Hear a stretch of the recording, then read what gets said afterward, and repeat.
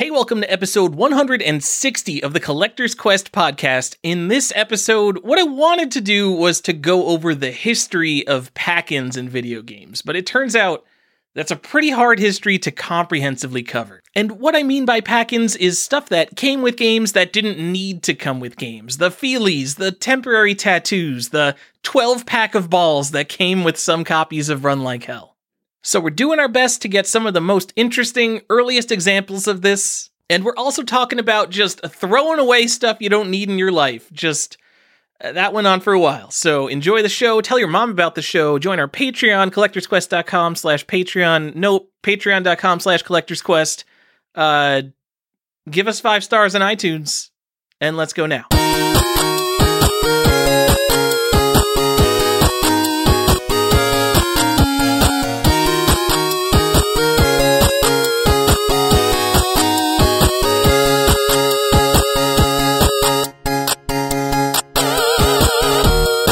I appreciate your neuroses so much. I'm not even lying. It is one of the things I genuinely like about you. Good. I like good stuff, and I like finding out about video games.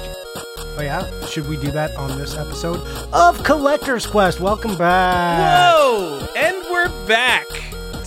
That was a weird intro because Johnny did it, but we're just going to use that as the intro now. What's happening? Where am I? Well, no, we always scrap one. I figured this is the scrap one. This is the scrap one. The real one. We're gonna do it intentionally now. We'll just intentionally throw it away. I don't think this episode's gonna have an after show. It is 2 a.m. and we have started recording. I think it's gonna be a short show. You don't have work tomorrow. You have a dog. Yeah, I have a dog. I gotta wake up at 7:30 to walk a dog now. It has to fix my sleep schedule. I legitimately might not be able to do these crazy late shows anymore. Because you have to walk your dog? For the dog? That you have a backyard, and it's a tiny dog. Well, it's not a fenced-in yard.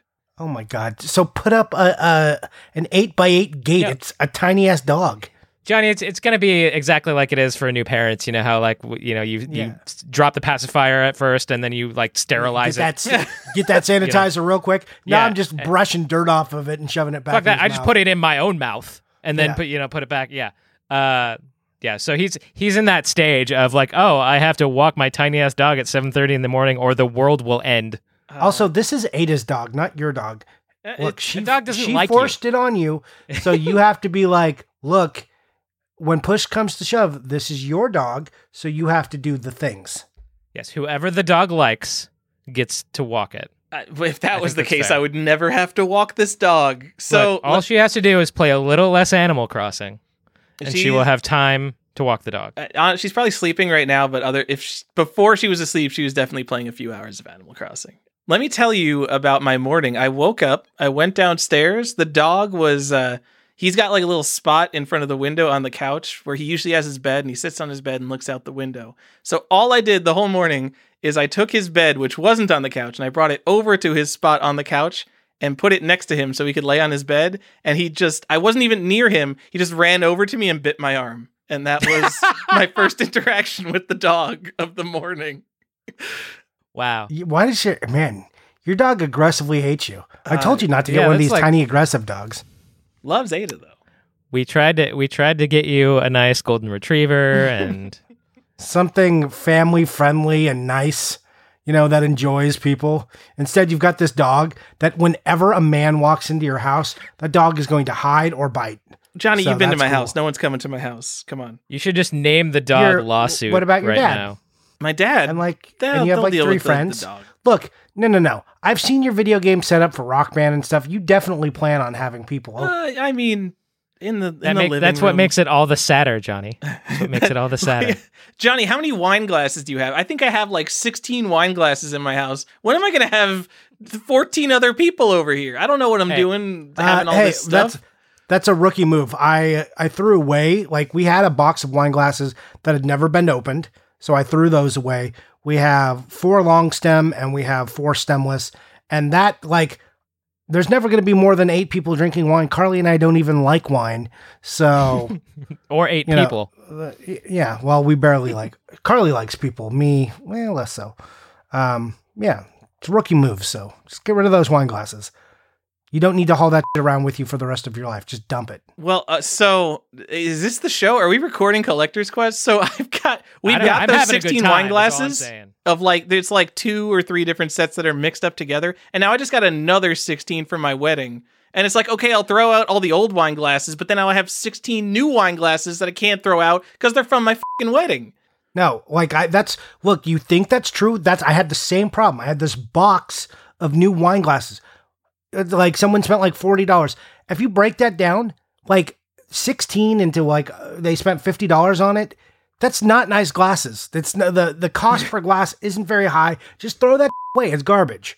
I have never been called out in the history of my marriage from someone who like bought me something at the wedding and like been called out on it later. Like no one's coming over. This is like a family friend. No one's coming 90s. over to your house, Tyler, know. and be like, "Hey, where's my casserole dish, you son of a bitch?" Like no one. You're right. One's doing Look, that. so like here's the other pro tip. Like all that shitty Tupperware that you're like unsure if you have a lid, get rid of that. we threw all that. Forget that nonsense. It's just all standardized in one thing now. Yeah, Pyrex or stuff that all fits into each other. Don't do this giant drawer full of shitty Tupperware. Oh my god. Also, like just like if you got some of those, if you can't afford it, like that's a different thing. But if you like have like butter dishes and whipped cream things as like your primary Tupperware, like in with your primary Tupperware, if that's all you can afford, look, you do what you got to do. That's what I grew up with. You don't know if you have butter or leftovers, is how my childhood went. But, but if you have got past that stage of your life, you don't need those as Tupperware anymore. Just throw them away, man. It's okay. Just go through your kitchen, like while you're listening to this episode. It's a podcast. We don't have like a YouTube channel. Just go right now, and everything that you haven't touched in a year, just throw it out. You don't need that weird white dish that I don't know. I guess you could put something in. Let's say we doing a Marie Kondo. Sure. I'm into for it. a bunch 3 hoarders give advice on how to get rid of things. Well, that's why it's so funny. Like kitchen, I have no problem. I'll go through and be like, God, we don't need any of this junk. This mixer is like the bad tongs and the good tongs. We're throwing out the bad tongs. We don't need the bad tongs. And then it comes to like my video games. Nobody like, needs wow. the can opener that doesn't work, and like also the can opener that does work. Right? Like we've got the one with the nice handles, and then the one that's just like the shitty dollar store one. It's like, get out of here, dollar store one. We don't need a backup can opener. Yeah. If it breaks, I'll Amazon it, and 2 days later, my life will be fine. It's true. I do have a shitty can opener. Why do I own that? Stefan, It's taking up space. I threw mine away. Look, also all these kitchen appliances that are like ultra specific, you don't need I didn't need a pineapple corer. That's all I'm saying. I don't eat that much pineapple. You don't need no unitaskers. Yeah, like it's got to be, unless it's high function, like I use it all the time, then no unitaskers. So you guys gotta. I feel so seen right now. This is already my favorite episode in a while. This is like real life problems that people have. Like I do have an apple slicer which I use very regularly, so I keep that. So but the rest of that stuff, like get through, like really examine how much shit you have. Also, mugs.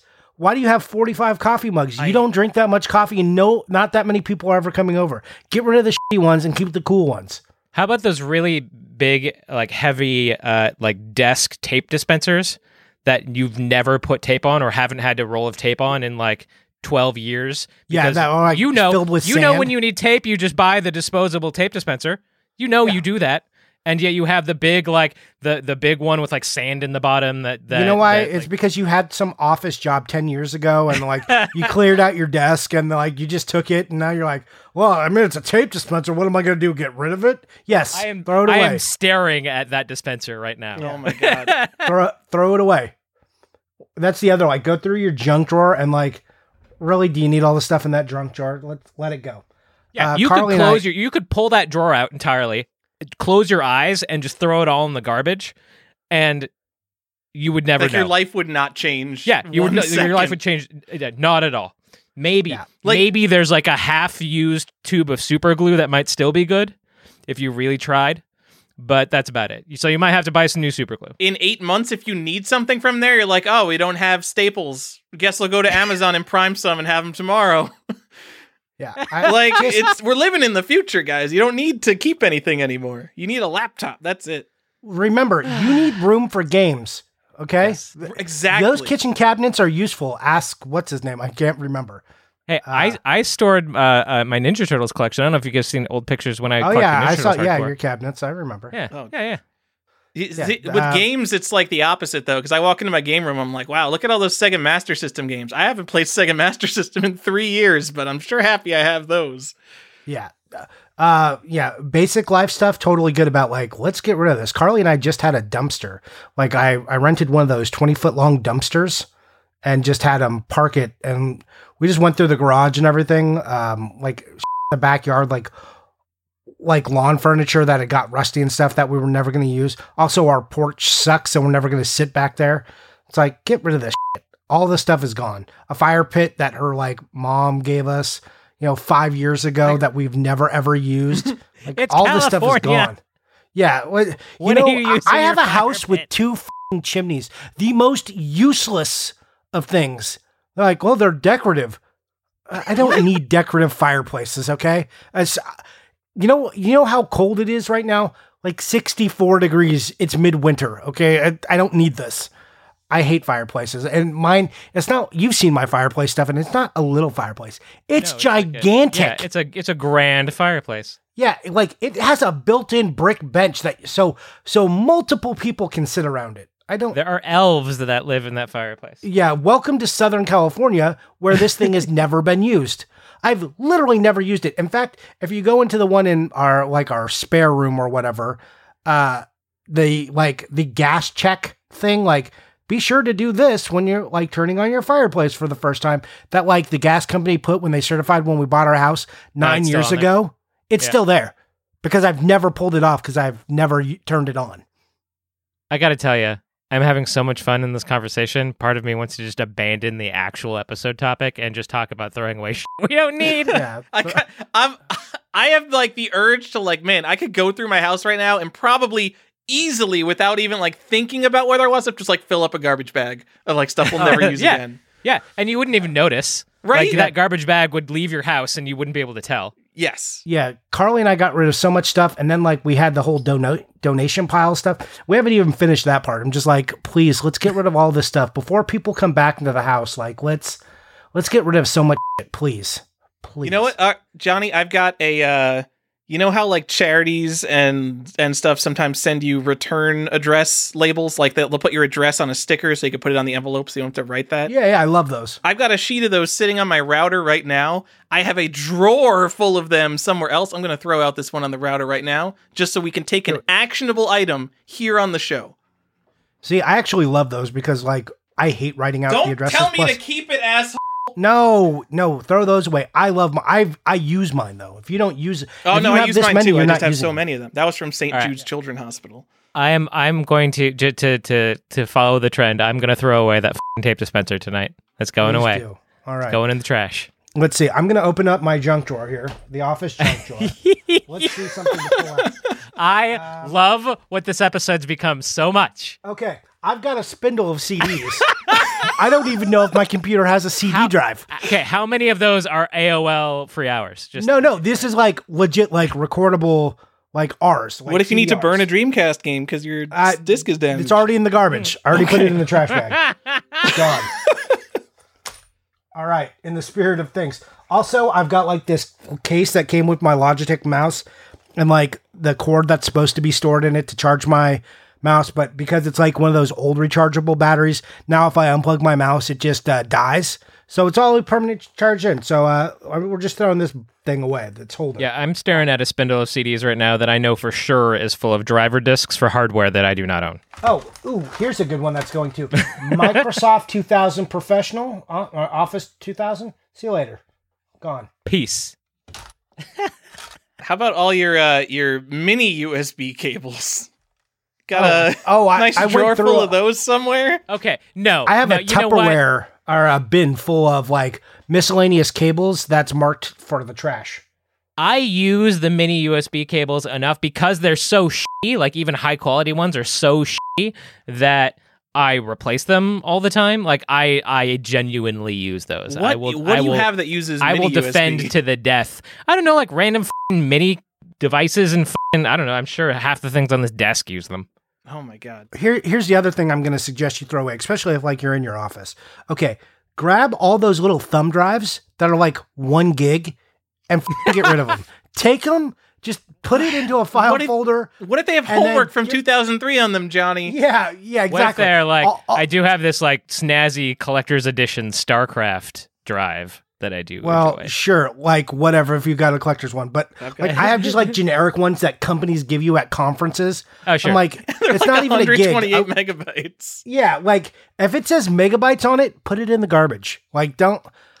Like, what are we doing? If it's like less Get than outta here. 8 gigs, put it in the garbage. So Yeah. I've got those all organized. They're in a box, and then every time I need something, I'm looking through SD cards, and I got like SD cards going back to like the year 2000. So I'm looking at like, oh, look, a 32 megabyte SD card. No, I need one that's at least 8 gigs.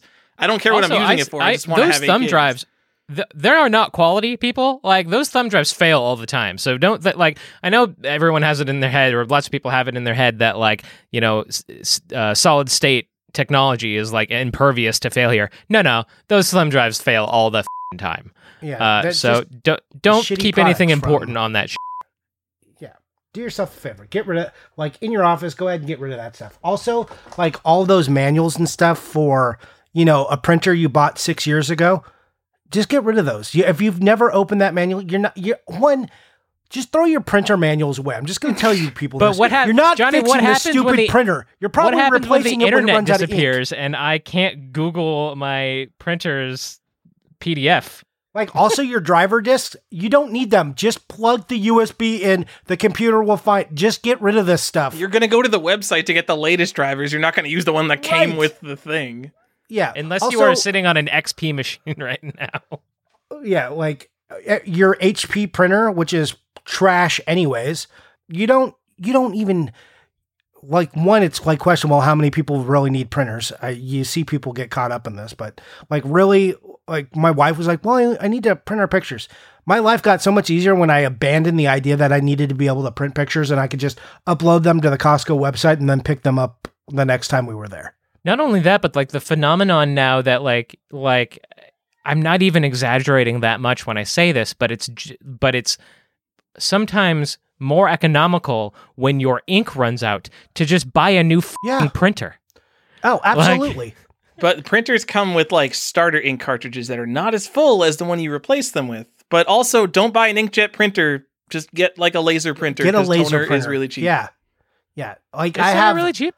Yeah. Well, So- I'm comparatively, I have my laser printer, Stefan, from my job in 2012. Yeah. Oh, yeah. They are workhorses. I will say that. And They it's will still last just forever. like, because if I need it, I'm just printing a random page. And I have an extra box because that job closed down, right? The boss retired and he's like, you can take the printer and this extra toner cartridge. I'm still on the original toner. Your This retirement thing, gift. the toner cartridge, the extra one sits in the rafter of my garage. And I'm just like, should I throw this away? Am I ever getting to this thing before I die? I don't know.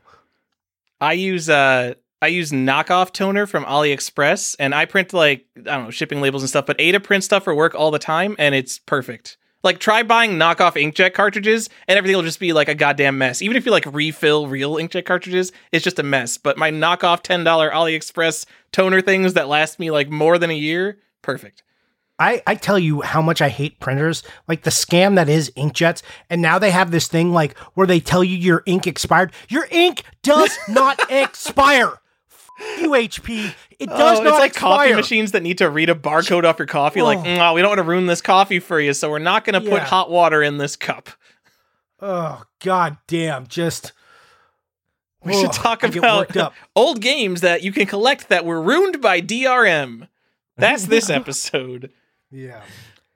Anyways. Well, I was going to transition into like say something like, "Hey guys, would you say that your houses are packed in with Hey! too much stuff?" Oh, Whoa. there it is. All right, guys, welcome to the episode. Tyler, why don't you tell the people what we're doing? I guess we're going to talk about pack-in games. Not packing games. No, we are absolutely not talking about packing games. We were talking about stuff that got packed in with games. Yeah. So So to be clear, not like not Super Mario Brothers that came with your NES. That's not what we're talking about.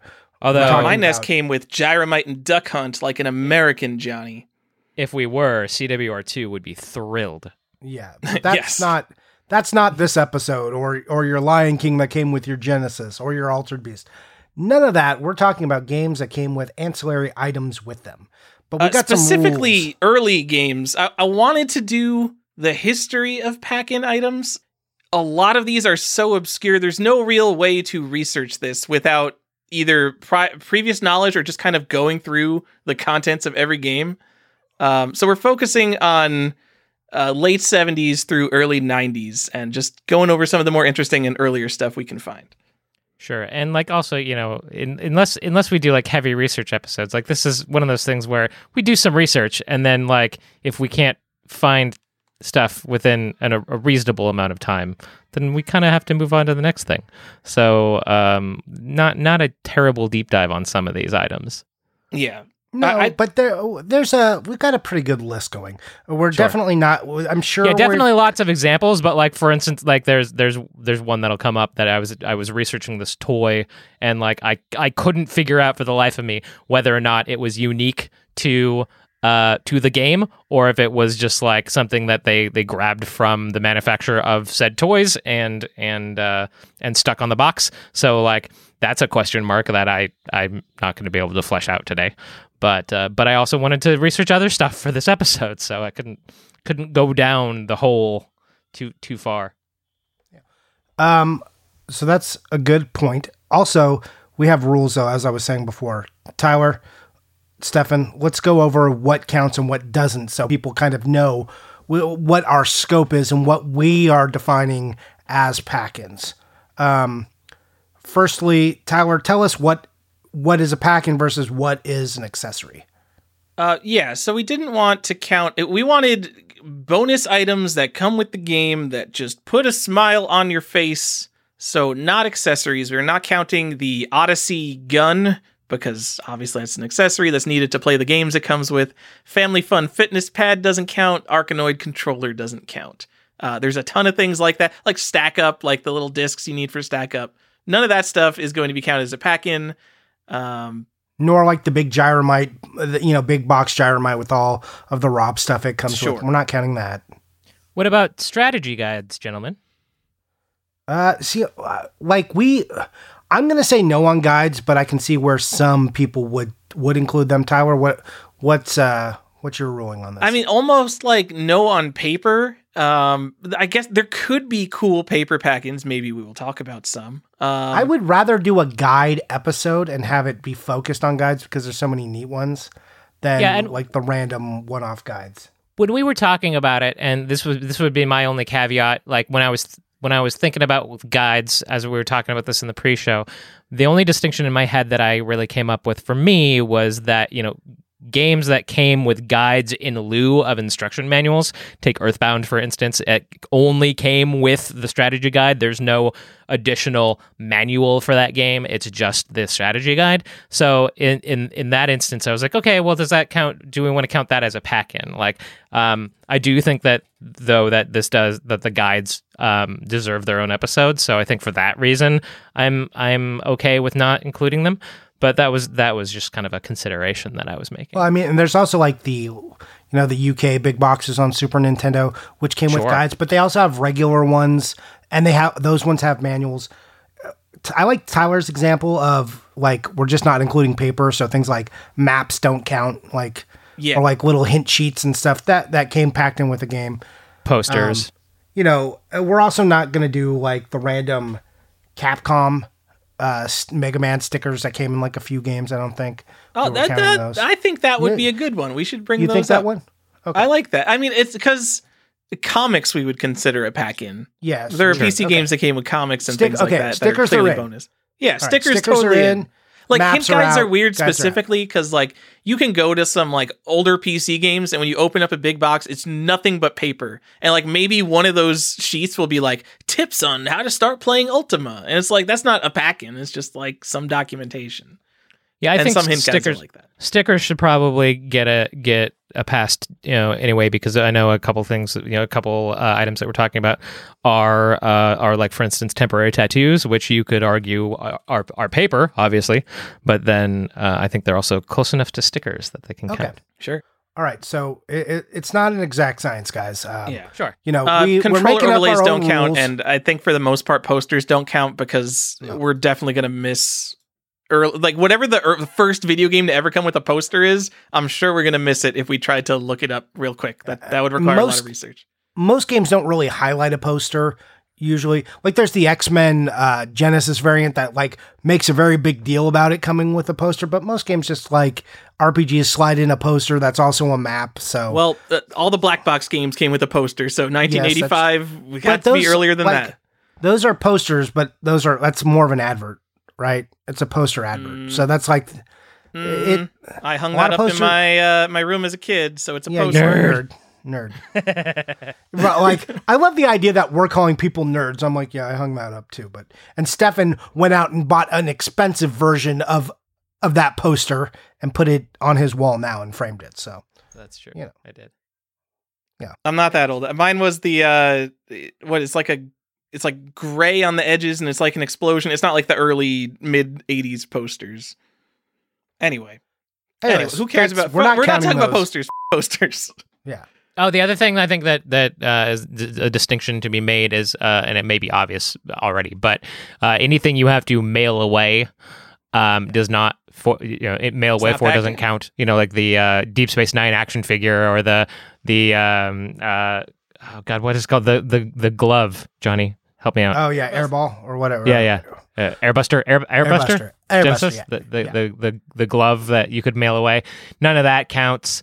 Catalog items don't count, even though there are a copious amount of amazing catalog items, which honestly I think also deserves its own episode. Yeah, well, we're gonna do like a sweet mailway items that are collectible. Like those are all episodes we'll get to, and that's like fun, cool stuff to talk about, and like there's some weird, obscure stuff too, and a lot of those are guides that are awesome mailways, but. We'll get into that later. So again, I think we also decided in or on the box too, right? Like as opposed to like things that are like clamshelled with the box, right? We're not. In the box, unless like in the box, and we're gonna make an exception for like one on the box. But like again, it went back to like hint guides, like Sword of Vermilion and Phantasy Star 2 and 3 had this guide that like went on the back. Those aren't gonna count, but we have one exception to that, and so it's a weird one. Or as much as Johnny and I both love this clamshell pack, the Illusion of Gaia T-shirt does not count. Does not count. We're not counting those. All right, are we ready to get into the actual games now that we've given all of our caveats?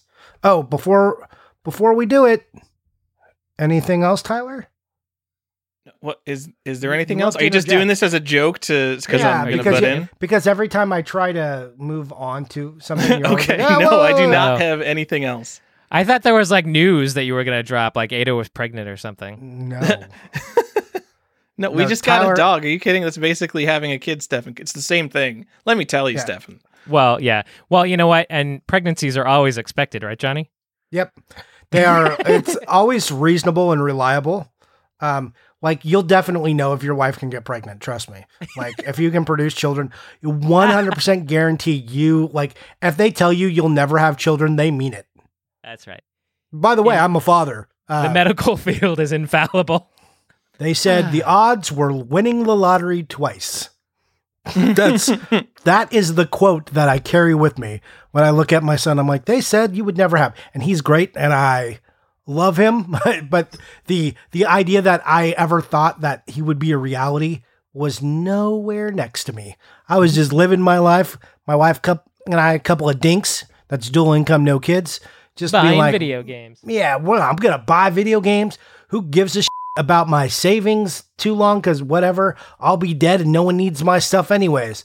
Like this house, whichever friend has the coolest kids that love me best, they're getting all this shit. That's what it was going to be. Now I have a child. Now it's like, like damn before it was like Brewster's Millions. I know you were. You were making a good attempt. But sadly, no. Now you got to be like, hey, he likes older women, right? And that's how you're going to get it. There you go. Yeah. All right. Let's get into the episode now that we made it weird for people. We've Marie Kondo'd you. We've tried to do an arranged marriage. Now it's time to talk about video games. Okay, seriously though, my favorite opening that we've ever done. Oh my I'm not even joking. Things were thrown away for good reasons. Tyler, this is your episode. This is a Tyler episode. I'll take it. I did do the research for this episode a long time ago because I was personally interested in the earliest video game pack. And so I started asking around a bunch of groups I'm in, asking a bunch of really smart people, and no one had a better answer than what my initial impulse was, which was 1979 Atari Superman, which the first few editions of that game came bundled with a wallet. That's pretty sweet, actually. That would be a neat item to own. Super cool. Like, it's a really cool thing. I thought it would be something super boring. I was looking for like a sticker or a pewter figurine in like some old PC RPG or something. I just figure in my brain, like the history of computer games, I tend to think it goes back further than the history of console games. Because, obviously computers are older than video game consoles. The thing is, boxed video games weren't really a thing until the 80s. And I guess there's not as much things you could do in terms of packaging when we're putting floppies in plastic bags, I guess. Yeah, they were like in Ziploc bags, right? Yeah. So Yeah. I think like Microsoft Decathlon was either 1979 or 1980. That might be the first boxed PC game ever. And everything before that was like folios and baggies. So like console games had boxes way before PC games did. It's kind of weird. And 1979 Atari Superman, as far as I know, the earliest video game pack-in ever. I have 10 variants listed of Superman in my spreadsheet. You should go to videogamevariations.com, which is like a really big Atari collector, and he'll go over all of them with you. But the thing you're looking for is in the bottom right of the box. Like, it's like an entire sixth of the box has a big free wallet with an Atari Superman game cartridge. Protect your cash with the Man of Steel thing over in the corner. And then So it's in the box? What? The wallet is in the box? That's how it's packed It in? is shrink wrapped to the back of the box. Okay. Which is a little bit bending our rules, but I mean, it's not like they shrink wrapped it after the fact. The game box itself has this thing printed on it, not printed. Yeah, on and it's advertised on the box too. Yeah. So it's not like I'll allow it. I'll allow it. Okay, basically, it's in a little plastic box, and it is a Superman wallet. It just says Superman. He's holding his hands out. It says Superman on it, and then it says copyright 1976. And you might think, wow, that's weird. 1976, that's 3 years before the game released. And that's because this wallet is not exclusive to the game, which is one thing that makes it way less interesting. It's just, obviously they weren't like, wow, we should make a wallet for this game. Superman on Atari 2600, that's so cool. No, they were like, hey guys, this guy has 50,000 extra wallets sitting around. We should just throw them together with our game so someone buys this stupid ass Superman game. So that's a little bit more disappointing that it's not exclusive. And it's not the special edition one. I want people to understand this is like a big yellow thing because there's also a version of this game that says special edition, like in that same area. It's not the special edition. It does advertise the wallet specifically. Johnny, it's the special edition. It is. I'm looking at No, a there's copy of it this- right No, now. there is one that is just the special edition that has no wallet advertisement. That's what I'm telling you. There's one that says Atari and it says in like silver lettering, special edition, but it's not the wallet variant. That is true. So every special edition is not the wallet variant, but every wallet variant is the special edition. There you go. And Yeah, do you know yeah. what's special about the special edition, Johnny? No, tell me more. I have no idea. Oh. It literally just says special edition. I'm almost positive it means nothing. Okay, and then just so if you know, if you're looking for one of these wallets on eBay, going to be a tough find. There's one like Wada sealed and graded for like $10K if you're interested in that, but I don't even think that's packed with the wallet. So Oh, yeah. maybe yeah, don't do no. that. I have had a save search for this wallet 2 years, maybe? It comes... Oh, wow, I'm already going to lose this one. I was going to mention one I'm bidding on the show, but it's currently going for $113. My high bid was $76. Why don't you just pay more money? Because I don't care that much. Look, it's not exclusive to the game. Like, But it's cool. It's cool, but I need to focus on my goals. Like this, it's not like it's 2 years and this is the first one that's come up. It comes up sometimes, but I'm sure because Superman, first superhero video game, maybe first DC Comics game, probably. Tyler, I feel like you need to have like a micro episode at some point where it's just you talking about like clearly identifying what your actual goals are. Oh, because I feel like nobody actually knows. I'm not even sure you know. Well, I did just buy about 150 Spectrum games just kind of on a whim. Yeah, you do bring it up all the time. That did not make meet my You goals. often at least once an episode when we're talking about you buying things, you mention that this does not further my goals. The thing exactly, but that's all we get out of you. All right, we can have a goals episode. We'll talk about our goals, and then everyone can hopefully copy our goals and make our goals unobtainable. Yes, please don't. Johnny, tell us all the rarest Game Boy Advance games that you don't have. I mean, my goals are actually pretty happily tell you anyone who wants to. If anyone wants to talk to me about GBA games, please hit me up. I'll talk. All I'm saying is that I don't believe Tyler has goals. I don't believe that this is a thing that he's actually set forth. He does. That's the sad thing. It's just he's got so many goals. Yeah, that's kind of the problem. I have a lot of goals. If I could sum up my goal in one goal, it would be own all the video games, Stefan. Oh, good. Perfect. A goal that Collector's Quest really gets behind and says you should have. I don't understand how then the Superman game is not furthering your goal. Well, I want Superman. I've got a copy of Superman. I would like the wallet to go with it. But like going to this, so to buy this, whoever wins this, since it's at $113, there's already 2 crazy people who want it. There's like 20 watchers, so there's more crazy people who want it. So this wallet, it's going to go like for what, $200, $500, who knows? Something like insane. If I bid against that to win it, I'm going to, if I'm the craziest person, then You're going to inflate the price. I'm going to pay hundreds of dollars for that. And then if this wallet goes for that, then the prices of the game that actually have the sticker that say free wallet on it are going to go up in price.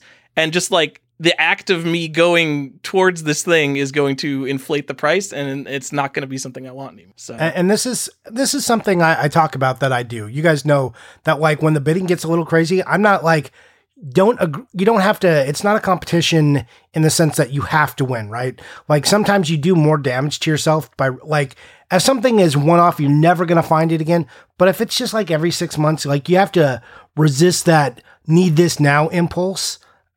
Because if you just wait, like depending what the market is doing, obviously things are crazy right now. But most of the time, if you just feed into that fire, then you just inflate that game a bunch. And then like whenever the hype dies down, and then you realize you've paid too much. And you don't want to get caught in overinflating that price. Like GameCube games during the summer, now look at them. They're starting to come back down. Like hopefully you weren't in the middle of that swell. Yeah, I mean, it's more of a problem for stuff that is not one of a kind, because one of a kind stuff just doesn't come up enough. And like the rare stuff that you'll see like once a year. So if you're the guy who blows something up to $1,000 when if you didn't bid, it would have went for $150. Well, guess what? The next one, you're probably going to be paying $2,000 for it or something. True. Assuming we're still in like the crazy bull market of games that is going on. So really, all you have to do is win. Just win at any cost. And then it's not a problem. The thing to do is to win at any cost, guys. Because if you lose, it's going to be more expensive the next time around. Right. So, but if you win, then you don't have to pay the crazy price. Then someone else does. This has 3 days left on it. If I edit this really fast, everyone can go right now and bid $2,000 on a Superman wallet. Wait a minute. Oh, it says Super Friend on it? Are you serious? Oh, okay, wait, the wallet doesn't say Superman on it. The case of the wallet says Super Friend on it, and it's Superman breaking a chain on the wallet. Honestly, the wallet's badass. It's Superman breaking a chain. It's pretty good. What was I going to say? You were going to move on to your next game. Yeah, Sue, we gotta move off this Superman thing. Was I going to try to give a price on this? I don't know. Is it the first DC Comics game, guys? Let's say it's the first DC Comics game. Let's give Superman some love here. Okay. Right. Johnny, I'm just going to go on to the second game because this was my other first instinct. Games that came with pack-ins are the Infocom adventure games from the early 80s. So if you are at all a fan of adventure games, the early Infocom games are really well known. One, because they just put out a ton of high quality interactive fiction, and two, because they packed in what they called feelies. And we've talked about these on the show before. They are almost always like the cheapest, most nothing things. One of them in one of the games, I think it was Hitchhiker's Guide to the Galaxy, is literally an empty plastic bag, but with like a funny label on it that's like bag of air or something. But they were well known for including this stuff. It was almost like an anti-piracy measure, and they did have actual anti-piracy measures too. Yeah, some of it was actually anti-piracy. Yeah, but it was also like, hey, if you didn't just copy this disc, you're going to get all this cool stuff with it.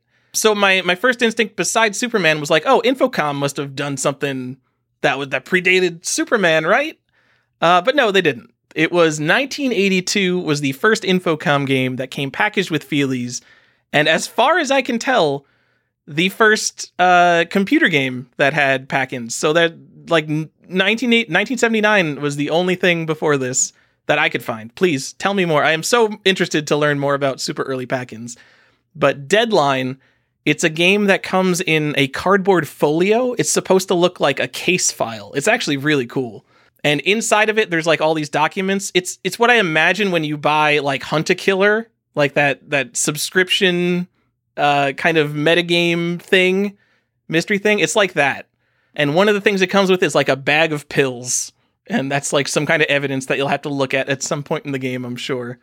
Yeah, I was going to say, isn't some of the stuff, because they're text adventures, the Infocom games, right? So isn't some of that stuff actually required to play the game as well? I would imagine, I haven't played Deadline, but I'd imagine for this game, like, you have to look at some of the reference material. And that's probably just like the DRM aspect of it.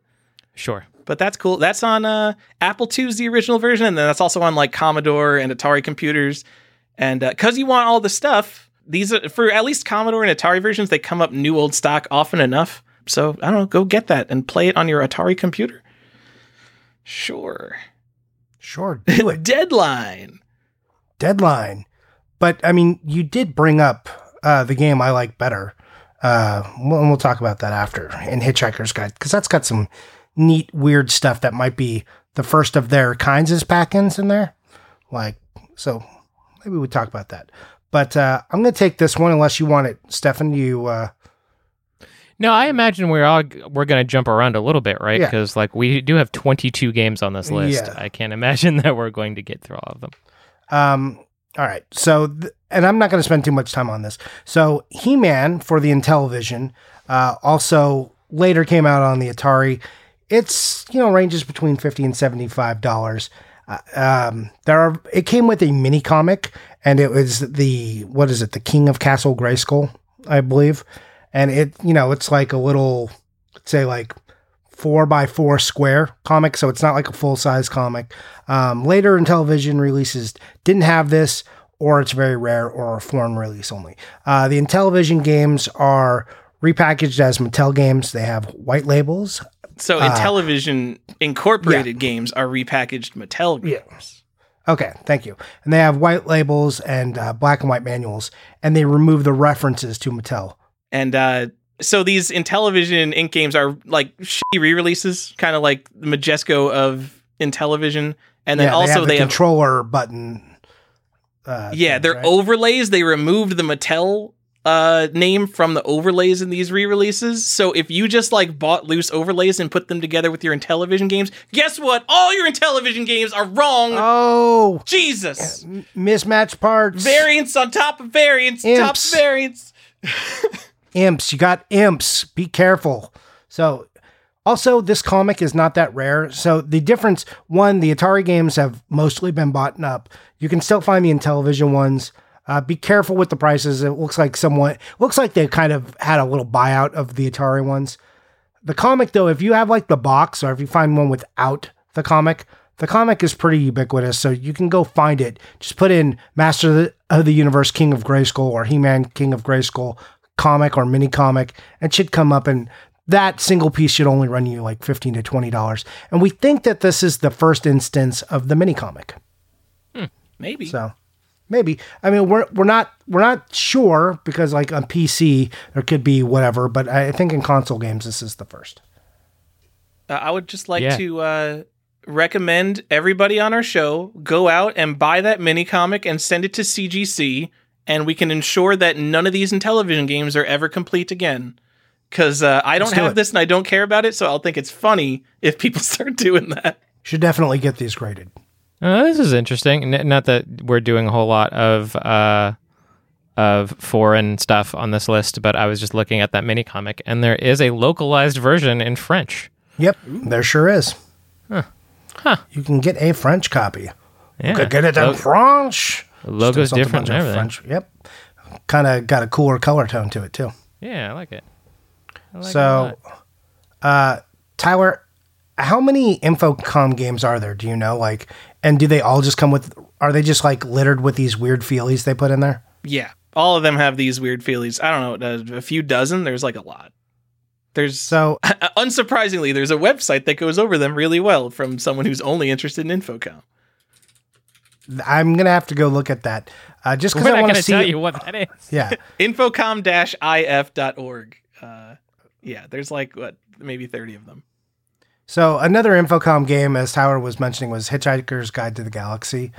And that one, it didn't just come with the, he said bag of air, and that's not accurate. It's a microscopic space fleet that's just in a bag of air. It's a bag of air in the sense that there's nothing in it. But it also comes with other stuff. It comes with a button that says don't panic. There's some glasses. And I don't know if all the versions of the game came with all of these little feelies or not. But there's, there's a lot of weird stuff. There's the paperwork for the Vogon Constrictor fleet, which is coming to build a bypass through Earth. Some of that stuff is in there. So, through Arthur Dent's house. If you don't know Hitchhiker's Guide to the Galaxy, this is the initial premise, and the Earth is blown up. Anyways, it's a cool box set if you like Hitchhiker's Guide. This has some neat stuff in there, and I believe there's a little towel in there too, a little cloth, because you should travel with your towel. I was gonna ask if there was a towel in there. I've seen a version that has a little black cloth in there. I'm assuming that's the towel, but I haven't seen it fully pictured out. Now that Tyler's mentioned this website, I want to go look at it and see. Because I think said the wrong website. It's guetech.org is the good one I'm thinking of. I gave out some shitty one. And I mean all the offense to the owner of that other Infocom website, because he doesn't include the pictures of the feelies, which are pretty much the only thing I need the website for. Yeah. So, anyways, this is brought to you by Comic Link. Sorry. The glasses in there are just cardboard black. They're not real glasses, dude. Just little. Yeah. Anyways, it's funny how shitty it is. It's totally garbagey, but it's might be the first instance of a button being packed in with the game. I don't know. I haven't looked through all the Infocom stuff. So, but it's definitely the first instance of a microscopic fleet being packaged with the game. So make sure you go out and get that. First and last. All right. Stefan, do you want to talk about this next one? Or are we is the pack in there? So we're talking about 1985, Where in the World is Carmen Sandiego. Are we talking about the almanac? Yes, we are. Because then does that count? Yeah, that counts. It's not a guide. It's a book that it's not really a guide, right? I mean, this is the one where it's I'm just saying that it's paper. Rules? Okay. Yeah. All right. We might be breaking 1985, Where in the World is Carmen Sandiego.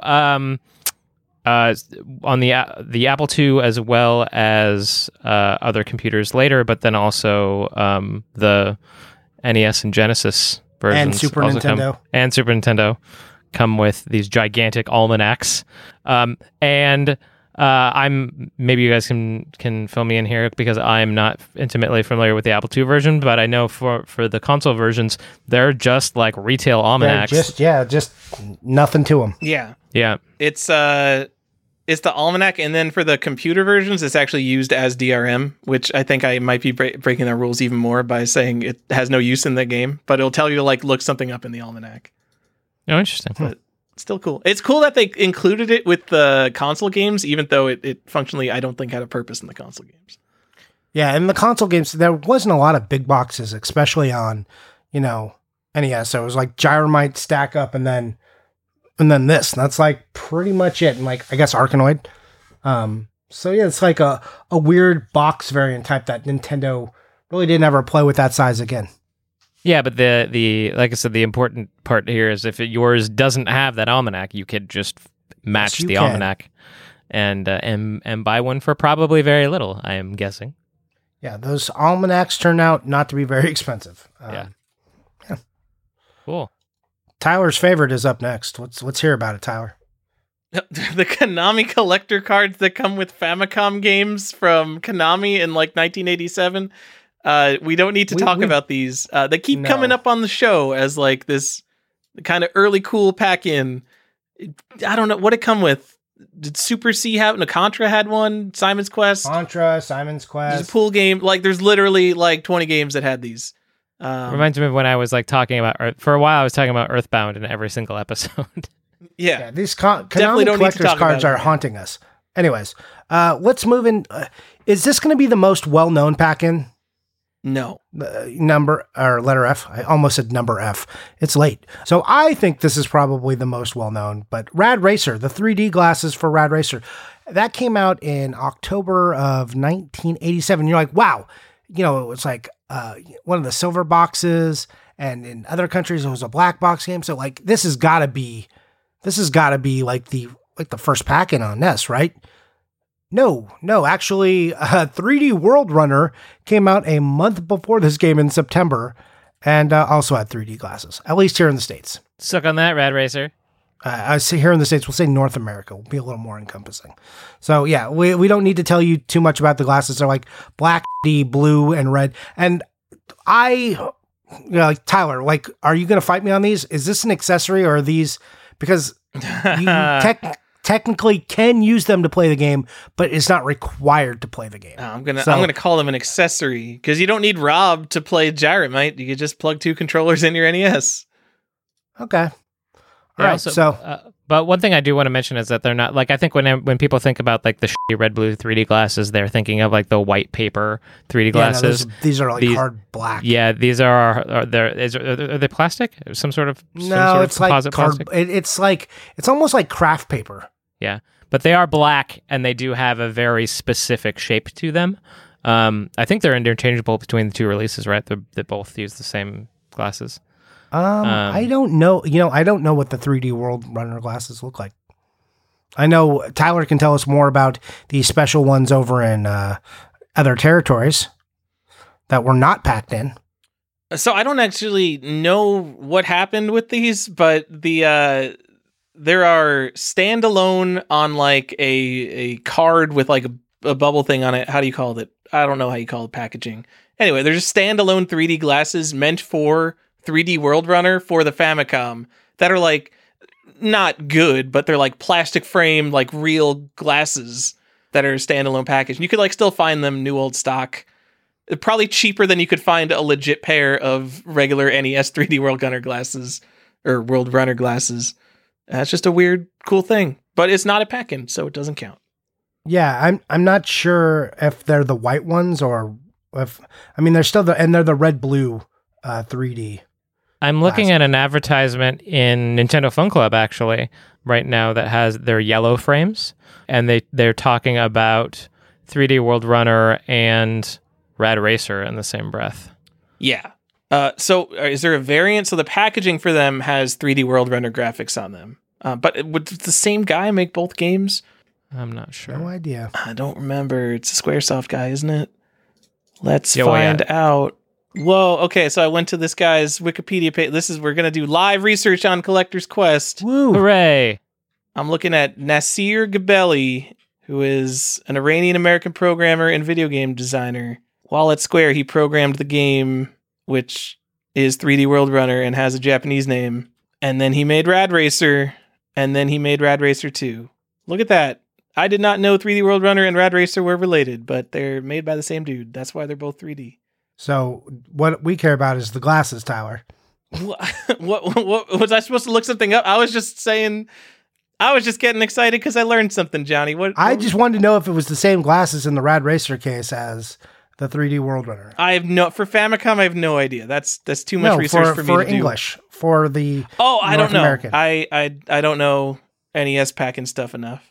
I just when it comes to that, it would come down to if I wanted it, I would find someone who knew more than me because I know NES stuff is so thoroughly researched. But yeah, there's a lot That's- of people who put in like fake and reproduction 3D that's glasses. the problem. with these Like games. I see so many different types of glasses. I'm not sure which are in there. So sorry, we have bad info for you here. Maybe, hopefully, we'll have an editor's note.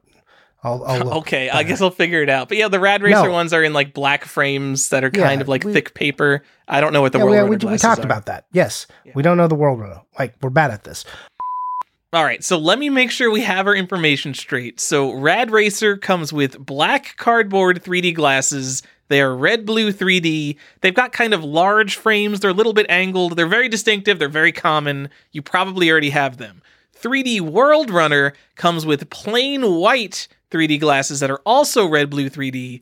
They're similar to the Rad Racer glasses, but are not quite the same. I would say they're also pretty large lenses. But they're plain white. It's hard to describe them for you. What I do see is a lot of 3D World Runners for sale. A couple 3D World Runners for sale. I don't have a huge sample size here. They come with plain white 3D glasses that look similar, but they're like, they're more rectangular because those are like the common white 3D glasses you would find. So definitely be careful when you're buying your copy of 3D World Runner. Also, I'm going to give you a bonus just because we might as well be complete. Orb 3D comes with Pulfric Effect 3D glasses, which means that one frame looks kind of dark and one frame looks clear. But those 3D glasses, they're branded with Orb 3D on them, so you can't really mess that up. Okay, let's move on. We've spent too much time. I don't even know what this one is, Tyler. So you talk us through this one. Oh, there's nothing to talk about. 1989, there was Chojin Ultra Yakyu Baseball Limited Edition, which came with a phone card. The more I look into weird stuff from the 80s and 90s, Japanese people have more interest in phone cards, particularly collectible phone cards, than Americans ever did. We were just calling 1010-321 or 1-800-COLLECT, I guess. It's literally just a Famicom baseball game, and there's a rare version that comes with a phone card. I don't know why you'd want it. It's not particularly important. Basically, everything, once you hit like the mid 80s, like there's so much stuff with like these random pack-ins. This is just one that I wanted to throw in because it's weird. Okay. And again, we're like sweeping through these years. Mind you, there's a lot of PC stuff out there that you're going to see. We're just kind of trying to give you a variety of the stuff we're starting to see packed in during these times. So this is not everything. Here's one I like a lot that has like not very much information on it. It's not on the box, and it's a weird one. So if you are familiar with the game Impossible for the TurboGrafx 16, we don't get to talk Turbo enough on this show, so I'm glad we get to include it here. But it came with some stickers in there, and if you don't know, which I did not, but this is Impossible is part of a long-running series of games. It's the sixth game in the Monty Mole series. It was ported to the TurboGrafx 16 last in 1991. It came out like on the Amiga and PC and stuff before that in 1990. So weird that like in the latest version, they're just like, also give these guys some stickers and don't advertise it or anything. Just throw it in there. I'm like, okay, cool. Impossible stickers. And they're neat little stickers, but they don't show up that often. So if you're looking for them, look hard. You probably could find them in CIC copies, but most likely I think to be found with really nice copies in the box, and you're probably going to pay a premium for that. Well, it says TurboGrafx on it, so you're going to pay a premium for it anyway. Well, the Turbo hype has kind of been lower lately, but I haven't looked into the pricing if that's started to bubble up. We said it, I think, a couple months ago, maybe 6 months ago, but once WATA really starts grading Turbo stuff, like, I think you'll see a boom for that. I'm just like, if you are still out looking at some Turbo games and you're like, kind of on the fence, but you think you're just going to buy it eventually, it might be nearish the time where you just want to like tie up any loose Turbo ends you're thinking about. And if you're looking for a CIC TurboGrafx set, my friend is selling one. If you just give him a PM, his name is Archon1981 or Art That's of right. NP. I heard about that guy selling that set. Yeah. That's actually a set missing Magical Chase because he sold it to a friend of his. I don't know who that is. Yeah. Probably sold to a gentleman and a scholar, though. Handsome gentleman and scholar. Wow. Who That absolutely definitely isn't cannot me have then. children. Hey, since we're talking about Turbo, and you are right, we don't get to talk about Turbo. I know it's breaking our rules a little bit because these are paper, but they are neat, and I did want to talk about them. Sure. From the Sherlock Holmes Consulting Detective for the TurboGrafx CD. Yeah. Does have a set of essentially newspapers, little tiny newspapers that are really fun and cool looking. Though they're super cool. They are super, super cool. And I just wanted to note that because very, very often especially if you're buying CIC, because they are bigger than the jewel case, because they come slipped into the actual outer box. So if you're buying it CIC is what complete in case. Yep. Then likely these letters will be missing, but they are very cool little tiny versions of newspapers that I really like.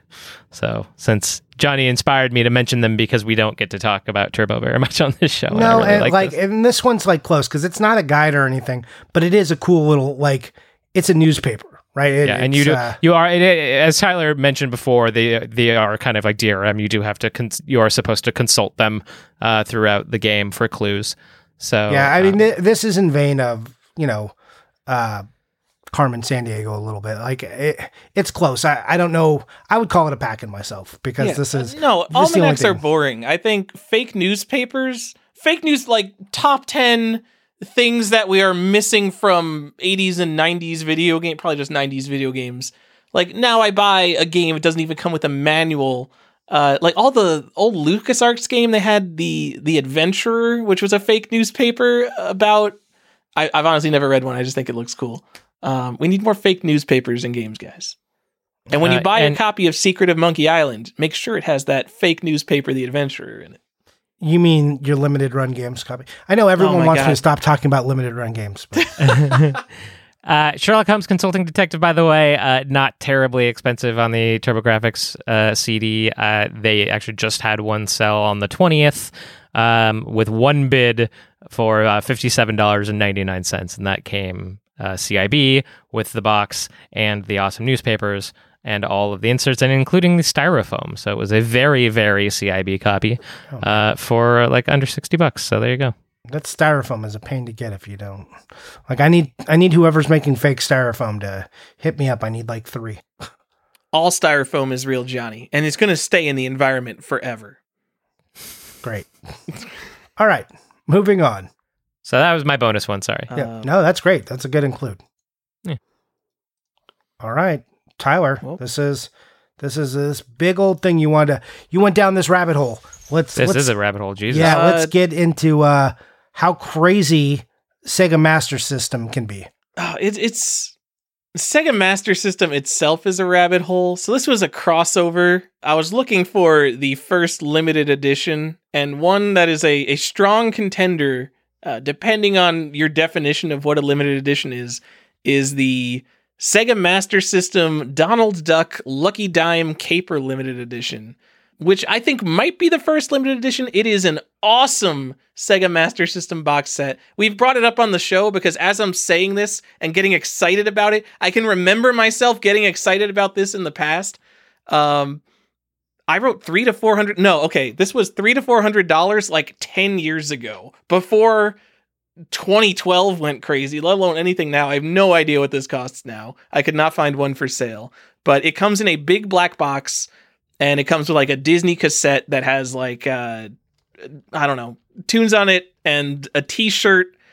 And Johnny, who has one of these? You should buy one. Everyone should buy one. It only came out in the UK.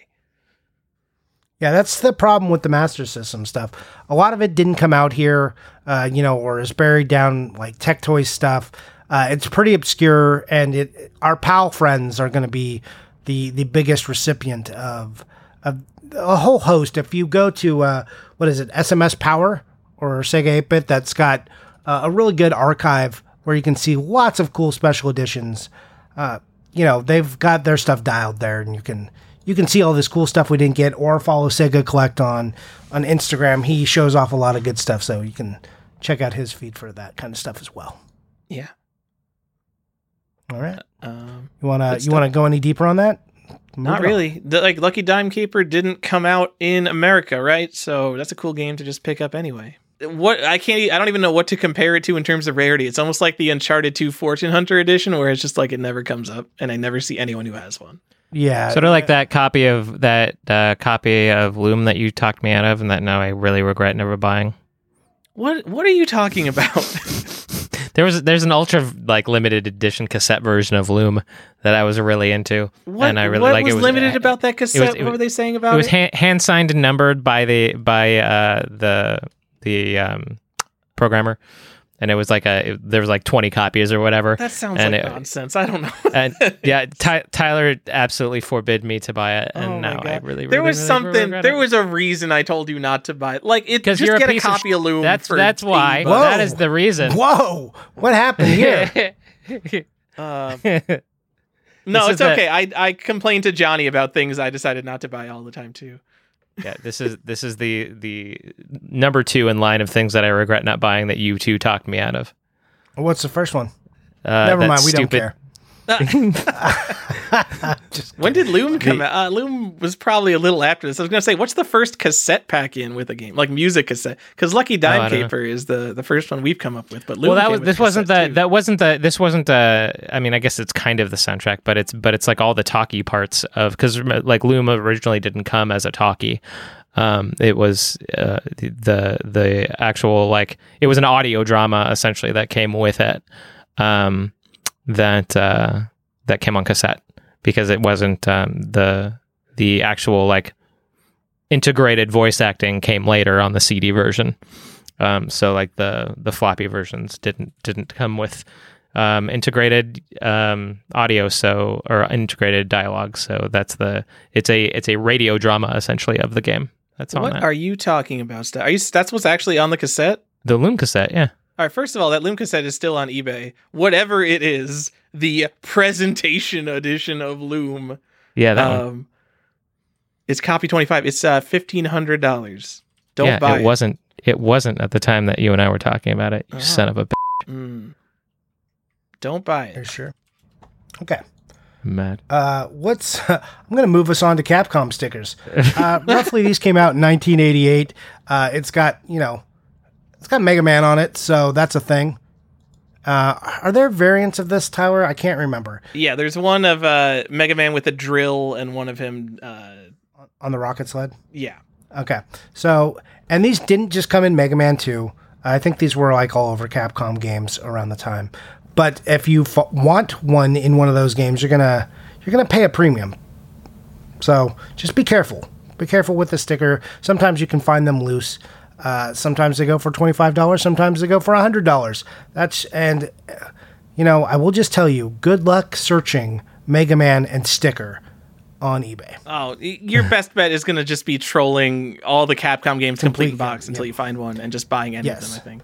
Like, also go through your if you have a bunch of Capcom games boxed, that little sticker can slide down behind the foam. So, yeah. Or like sometimes be stuck behind the cartridge, like it'll just slide in there. So if you don't know, like, dig through your game, see if you got one. The Little Nemo box advertises the sticker on it, which is funny because Little Nemo is not a Mega Man game. And then not at all the other Capcom games, like a lot of those games were produced for a while, and like we always say, multiple production runs, so not every run came with a sticker. So did every Mega Man 2 come with a sticker? I doubt every Mega Man 2 came with a sticker. But also it's games like the most like popular Mega Man. It was in print for so long. Ghosts and Goblins came with it at some point. Chip and Dale came with it at some point. There's a bunch of other Capcom games, just like random copies had this sticker in it. I would say none of your games are complete unless you have the stickers. So if you have all the Capcom games, you better go buy 20 of these stickers. And make sure... think about the nature of the sticker too, because the rocket sled isn't in the first game. So it's going to be in Capcom games that came out after Mega Man 2. I'm sure all of these came out after Mega Man 2. No, like not like Gunsmoke and things like that. I think those were before Mega Man 2. No, I know, but they wouldn't have put the sticker in Gunsmoke before Mega Man 2 came out. It's not like Stop it, Johnny. I know you're just trying to be you. I'm always just trying to be me. Oh, my God. It's so much better than being you, I promise. Wow. Whoa. That's yeah, that hurtful. was ruder than I intended to be. I apologize. That was mean. I was just trying to be quippy, and then that came out mean. I apologize. Mean. All right. Yeah. All right. Speaking of mean, let's talk about this poor fucking box. I didn't need the F word there. Stefan, tell me what this abomination is and why it's important. It is a poor f***ing box. So 1992, Trolls on Treasure Island for the NES, kind of, in that it's a non-licensed game. It comes with a troll, and this was what I was alluding to earlier, me trying to do enough research to figure out whether or not this thing is actually exclusive to this game or not. I can't figure it out. It looks similar enough to like Trolls that were in production at the time that it could be, but like it's got some weird things to it, like hand painted eyes instead of like inlaid like plastic eyes that they tended to do for Trolls. So I'm not 100% sure the origin of the troll toy that comes with this NES game.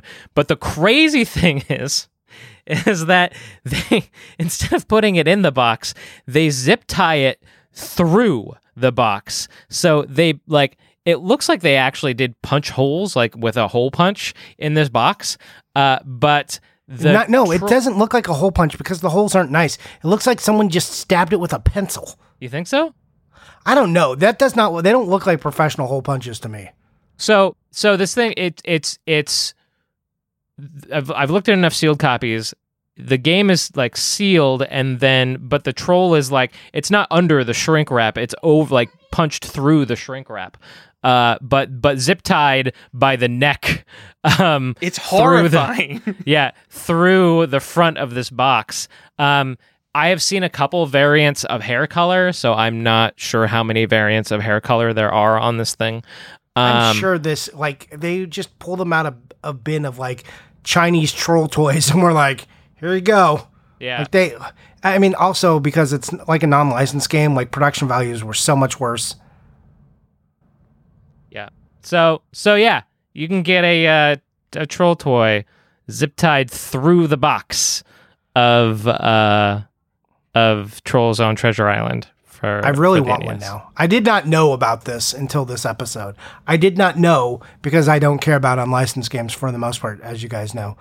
But now that I've seen this like horror show, I want it a lot. Well, you can't have one because WATA grades them, so they're going to be way too expensive. Yeah.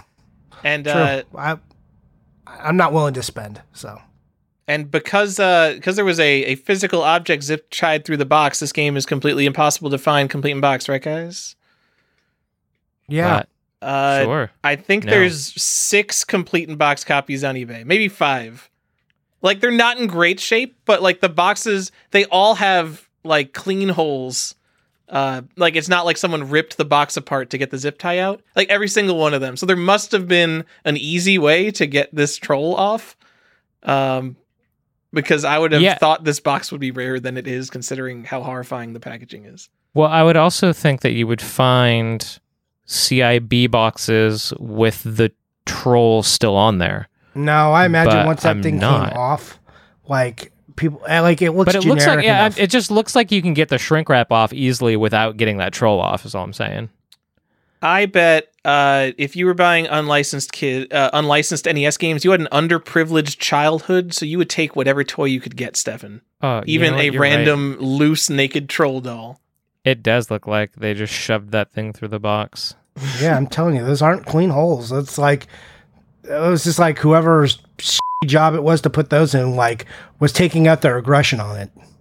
Ugh. Yeah, guys, look it up. I don't like it. I don't like it. It is super ugly. I would like to own one, but see, I want to own one with the troll still attached, which is probably definitely very unlikely. It's only like $50 if you just want like a crappy condition complete box. No, and that's not what I'm looking for. I want one where that troll is still attached, but that's not happening. Yeah, I'm not even seeing any Johnny, is there data on it. A better toy that came out in 1992 for Nintendo? Yeah, there sure is. You might think, that is that a monster? You didn't know about? Yeah. Is this a monster in my pocket, or am I just happy to see you? No, it's a monster in my pocket is the name of the game. It's from Konami, so that means on the Nintendo it's overpriced. but it comes with a monster in my pocket. So, which is a little rubber toy, looks like Muscles, the muscle figures of the same era. These things were so cool. I did not know about them as toys, really, and I didn't know that it came in the box until I think 2 or 3 Halloweens ago when it was revealed to me when I held aloft my magic on the sword. show. Yeah. I am super stoked on these now. There's 4 color variants. There's a pink one, a green one, and orange and blue. And I'm going to mispronounce the name, but it's like a Blemye or something. It's like a mythical creature. It's like mostly head, no neck, and then arms and some legs. But it is a creature of yore. So like you can look them up in an almanac maybe and find it. No, probably not an almanac, but an encyclopedia. If you have the almanac from just Google San Diego, Google Blemley and you'll see a Blemia and see what I'm talking about. They're a weird looking creature. The cool thing is like it is like the box is just a normal nest box. They didn't change the box to fit it in, but what they did is they took the styrofoam and they gave you a very distinct short piece of styrofoam, so like a 3/4 or maybe 2/3 size styrofoam, put that on top and put the monster in my pocket on the top of the box and closed it. So the foam wasn't on the bottom. So that's kind of neat. It's just like a different arrangement when you're getting a Nintendo game. Here's the sad news. If you want one of these, you're going to spend with the figure, you're going to spend like $300 to $900 on them. And they go for like these crazy price swings. I don't know which colors are more rare or more, I think I see green more often, but that could just be biased because I have a green one. So I'm obviously, if I want a different one, I don't want green. So I feel like I see that one a lot. So I'm not going to swear up and down to that, but it is a cool pack-in and you should check it out. And you will be competing against people who complete the toy sets because this is a distinct Nintendo variant. It is not, you couldn't just buy it in one of the regular series. So this and these 4 variants for this game only came with the NES game. So sad news. That's the question I had for you, is whether or not it was unique to the game. Unique, yep. And to be clear, these have always been cool, just like 5-Screw Gotcha. No, I didn't say it wasn't cool. all of that is incorrect, though. Oh, yeah, Gotcha is not cool. Even though we were just alerted that we said like, oh yeah, it came from this toy, right? Like the Gotcha paintball guns. Also a movie. Weirdly enough. Well, you told me it was a toy. I don't know if you told me. I was surprised when I learned it was a toy a while ago, and then I just learned that the toy is based on a movie, which is like a seduction movie where an older woman is like seducing a younger man who at college is competing in the Gotcha World Championships. Yeah, that's like so ridiculous. And the movie is called Gotcha with the exclamation point and everything. And then I was checking it out and I realized I had seen this movie and never really put the two things together because how weird is that this movie that is like adult was definitely like into a kid's game. There's a Total Recall NES game. There's a Rambo NES game. I don't know. That's fair. The Ninja Turtles. Predator. Yeah, I guess Friday the 13th, Nightmare. Yeah, I guess Nintendo back then. It was the 80s. 100% that's going to be an episode is vintage R-rated movie games because those are definitely cool. That's kind of like horror games are cool. Children's games that were absolutely inappropriate for children. That could be its own episode. That's all I got there. Stefan or Tyler, do you want to take the next one? Oh, maybe Stefan. This is an easy one. The NBA Jam with cards? Yeah. Is it just a random smattering of cards? I don't know enough about this. Oh, you didn't know? Okay. I'm sorry. Oh, that was Tyler that got it at Portland, not you. This was just NBA Jam for the Sega Genesis that comes with some cards. It's got a little sticker on it, or not a sticker, but a little print on top. There's a variant with the cards, and then there's versions without the cards. So be specific. It's not that expensive, but yeah, it comes with like 2 or 3 cards from the era. It comes with 3 NBA Jam session cards, Johnny. Yeah, and I don't think they're unique. I think you could buy packs of Jam session cards. It was a set from whenever NBA Jam came out, 1993. 3? Sure. But the cards were randomized though, right? And it wasn't always the same cards. Yes. So I'm looking at it now, and it appears to just be 3 random cards from that set. Similar to the we brought up in the last episode, the Doom Trooper game with a random assortment of Doom Trooper cards. And RBI Baseball 3, it's just 3 shitty like cards you could buy for less than $1 if you're just going to buy any 3 of them. So I think RBI was probably the first instance of like a baseball card. RBI 3, maybe. Is that RBI 3? Is that before 1994? NBA Jam came out in 1993, so I think that's the first one, at least for console games, that came packed in with basketball cards specifically. Okay, I've got a small update here. I also want to say, if you are a super stickler, technically the 3 cards come packed in a like a plastic bag rather than just like loose in the case. But I mean, really, who cares? If you're going to get that crazy about it, just get a sealed copy of NBA Jam with the cards if you really want them. Something I just learned about while looking up whether these were generic cards, thanks to Joan Bone, who doesn't listen to the show, I don't think, because he's too good for us. The NBA Jam pre-order kit, are you guys aware of this? No, do tell. I know nothing about this. I'm just looking at a picture of one. So it's got 6 more of these cards, and it comes with a little pennant, and it comes in a little box. It's like the size of a Game Boy box. It's probably exactly the size of a Game Boy box. It says Jam at Home, March 4th. It comes with a poster and like a coupon, a little pin, and what looks like a Pog. I think it comes with an NBA Jam Pog. This is pretty exciting Tyler, to me, guys. You have to complete your Pog collection. What are you going to do? Get on it. There's also that SNES game that comes with those mail order Pogs, and I don't think anyone reached out to me about that. I'm pretty sad about this. And if you look for NBA Jam pre-order kit, you can find Joan Bone's post, because he's the only one who knows anything about this. And a new old stock one sold for $735. Wow. Woo! Pre-order stuff, am I right, guys? Spicy. Spicy. It is like wrecked too. It's like crushed. Wow. I didn't even know this existed. Is it related to our thing? Expensive. No, because it wasn't really a pack-in. But nope, it's not. That's like a cool pre-order. Yeah, I know. I'm excited because it looks like it has a Pog. I don't know what else would be that sized and small and flat. But we got to keep up with the Pog news on Collector's Quest.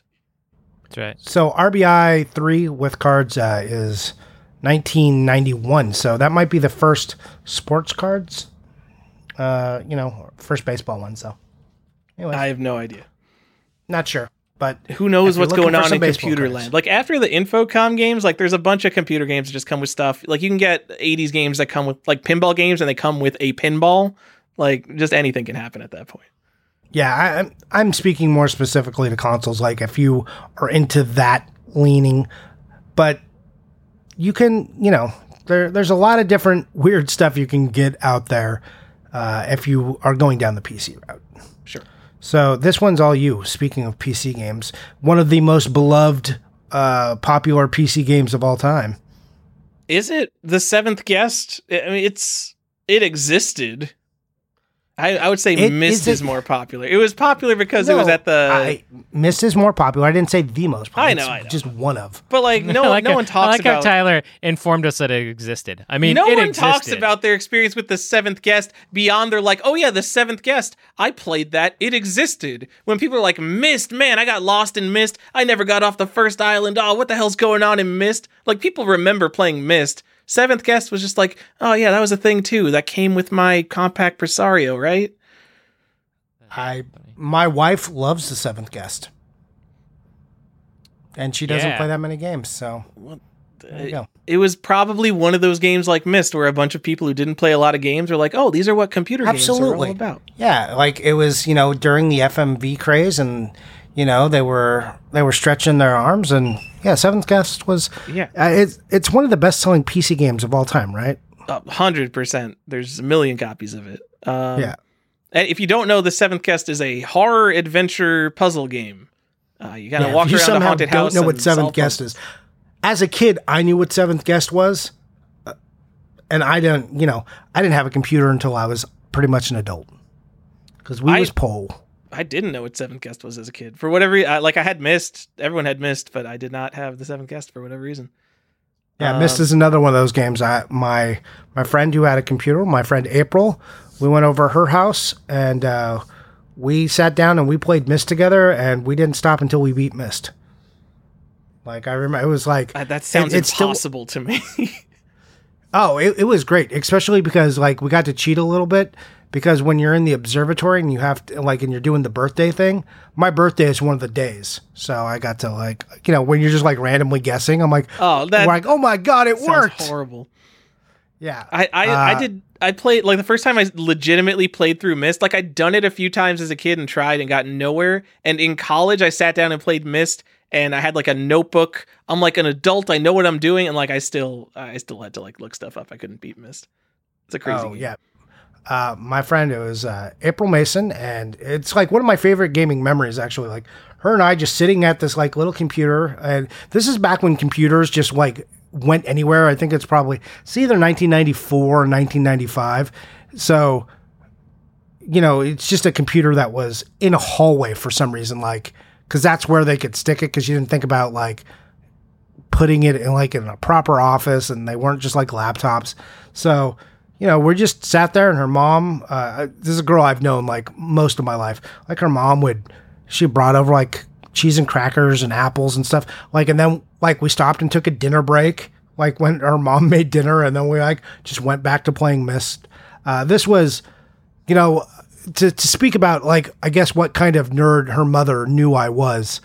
Like, at April's house, I could spend the night, and mind you, we're, like, 14 and 15, 16 years old, and her mom was just, like, cool with that. That, like, not because her mom was one of those quote-unquote cool moms, just because her mom was 100% not worried about me. So, yeah. So cool. Thanks. Well, I mean, when you're like 9 years old, that's a cool mom. Oh, man. Their parents never check on them. Those the cool moms who, like, buy the beer for their kids so they don't have to, as long as you're not drinking driving. at home, right? Yeah, that kind of cool mom. No, her mom wasn't that way. Her mom was like a fairly strict, good mom, but she was just like, yeah, I'm not worried about Johnny. He's not making any moves. She was also not wrong. He can't have children. Yeah, he can't have children. Man, the money I would have saved in condoms, just had I known this as an adult. Anyways. Guys, what are we talking about? That was a really weird tangent, yeah. Yeah, I'm just dreaming of all those times. Like, just edit that. No one wants to hear that. The whole episode starts with like 25 minutes of us walking around our offices looking for stuff to throw out. The best episode we have ever done in our lives. This is the most Collector's Quest episode of Collector's Quest. It is. Anyway, guys, this is going to be the episode that I reference when people like ask for recommendations on how to start the show. This is going to be. This is very much us.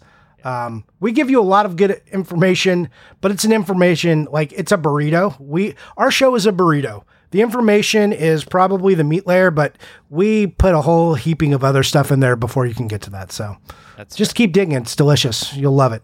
It is delicious. All right. I can talk about up to the next 3 if you would like. Please do.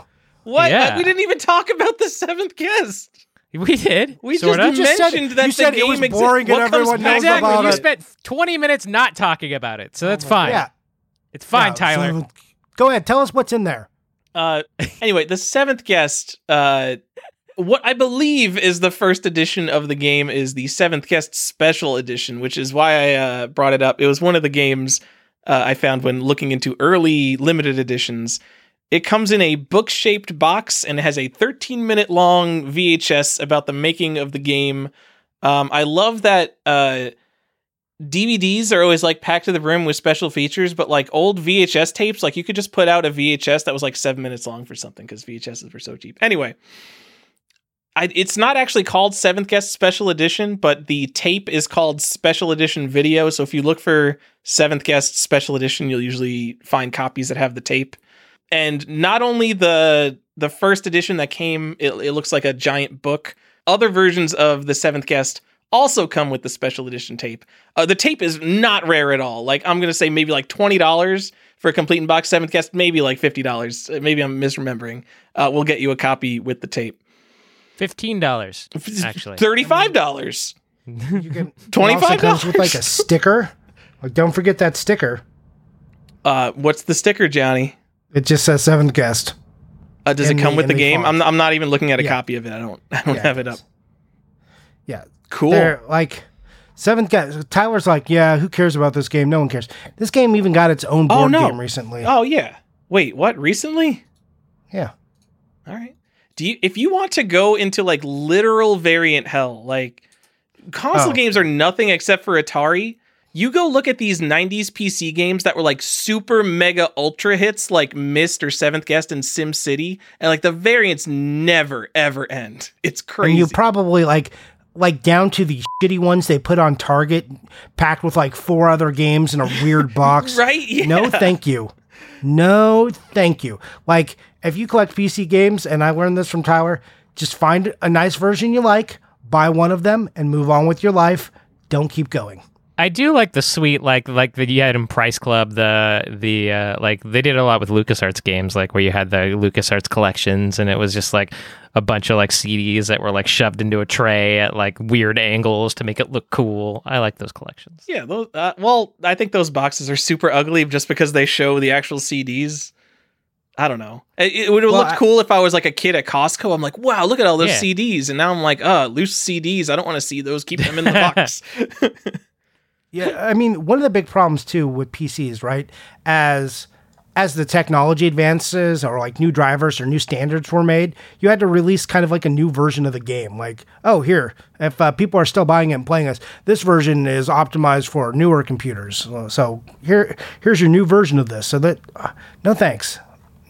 I just never want to go down that road with variant games for the PC. People always ask me, they're like, oh, are you gonna like, because you do all those Harry Potter games, you're gonna get the PC ones? No. Nope. Nope. I'm not doing that to myself. There's got to be a line somewhere. Just That's no. funny. All right, Johnny. Do you want a pricing update? Do you know what the last Seventh Guest that sold with the VHS sold for?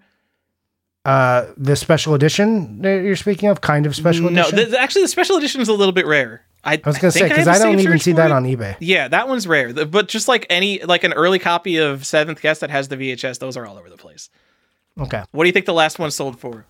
$15. I'm going to say 35. Didn't sell. None unsold listings on eBay because no one wants this game, Johnny, because it's not Myst. There's one for $20 that has no bids on it, and there's like a ton more for like $25. You know which version I want, and you have to get it sealed. It's the 11th Hour Seventh Guest collection, and it comes with a free strategy guide, and they're just shrink wrapped together.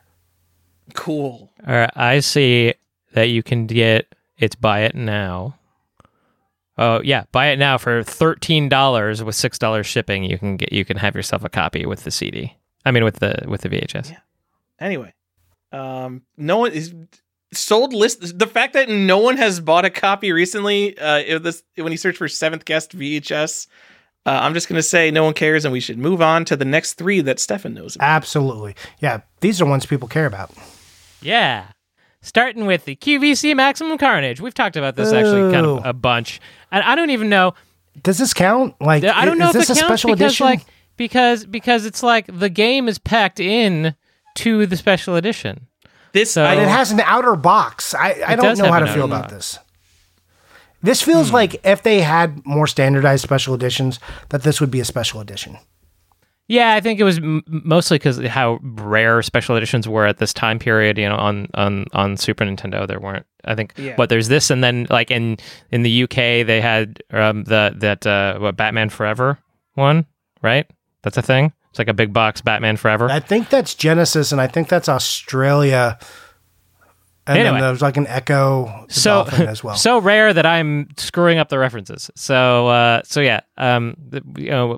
big box in the U.S. territory was not terribly common, and especially ones that came with cool stuff like the Maximum Carnage one. So you bought this from QVC, which if you're old people like us, you remember the television network in which your grandma bought you stuff from, that you had to call in, and you had like X amount of time to call in before there weren't any left, and it was the hard sell on QVC. Well, hold on, Stefan. We've got some younger listeners here, so let me just clarify. So back in the day, we used to buy this thing called cable TV, and they would take the TV and it would just be at your house all the time. It was weird. It was crazy, guys. Anyway, so yes, it was a variant of the Home Shopping Network. And you bought this it was a big box of Maximum Carnage. Actually, the outer box is pretty cool. It's got like the red and black sort of symbiote look to it, and it says the Maximum Carnage logo on it. You open it up, there's the game, there's a certificate that is not unique, like it's numbered, but it's not like individually numbered, so it just says, oh, edition out of 5,000. There's no like, without any like more granular serial number. So I guess technically if you found a loose certificate, you could just stick it in your box and call it a day. But so there was the game, which the boxes, to my knowledge, and I've said this enough times on the show that I really hope that I'm correct, is that the game or the box for the Super Nintendo and the box for the Genesis versions are identical, the outer boxes, so you can hot swap those if you need to. Stefan, I have heard there's a difference. I saw someone mention it on Facebook and they said PM me for details, and I PM'd them and they gave me no details and completely ghosted me. Yeah, so fine. Then but that person... after they said that, I stared and compared a few, and like absolutely identical. I could not see anything. So maybe it's something real obscure, or maybe they were just talking about the fact that Genesis game was packaged on like one side and SNES game was packaged on the other side. Yeah, and I think you can... Yeah, that's, I think, the only real difference. And I want to just tell you, Stefan, you were right. There is the Batman. So there is a Genesis one, but there is a Super Nintendo one, the Woolworths edition of that Batman Forever in PAL territories. Yeah, very rare. Also, like that would fall into the same realm. In fact, the boxes look kind of similar, but these ones you can tell if it's Super Nintendo or Genesis, because the Super Nintendo one says Super Nintendo printed on the back. On the side, the Genesis one just says Acclaim. How kind of them. So yeah, the Maximum Carnage box set comes with 3 pins and a graphic novel, hardcover graphic novel that is unique to that set, which does make it kind of a pain in the ass, or at least it did for a long time, because you were competing with people who wanted the graphic novel, like comic collectors, etc. So that's kind of what drove the prices up. Still pretty expensive, hundreds and hundreds of like for a sealed one, I think they're like not quite $1,000, but close. But yeah, so that's the QVC Maximum Carnage. Again, I believe it's an edition of 5,000, but that's split between Super Nintendo and Genesis. So presumably, well, do we know if it's split? I don't think. I don't know if we know. Also, good call on the price stuff. And the last sealed one sold in December for $997, which is not quite 1,000. Not quite 1,000. Cool. Moving on, again, another Marvel comic game, also 1994, but Punisher for the Genesis, and this was the one that I said was going to bend our rules a little bit, because or why I wanted stickers included, because it comes with a temporary tattoo, and it's essentially the Punisher skull logo. But this thing, I wanted to mention it because it gets faked. Johnny, you were talking to me earlier about something on the back of the paper that so it does say right? Genesis. It should come sealed in like a little plastic thing, and on the back of the white paper that it's affixed to, it does say Genesis on the back, or Sega. So make sure you get an authentic copy, because there's a lot of, like, the Punisher logo is pretty generic.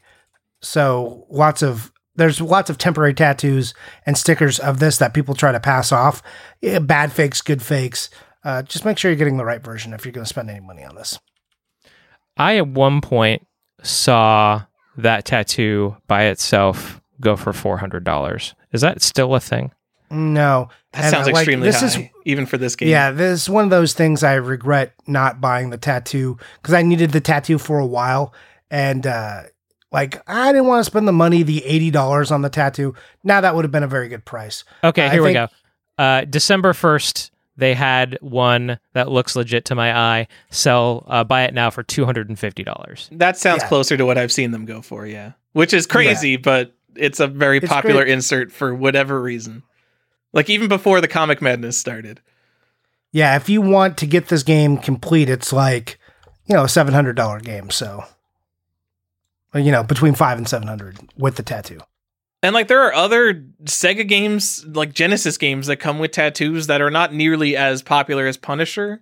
Double Dragon 5 has a tattoo that's always missing, and that's like $100 complete with the tattoo.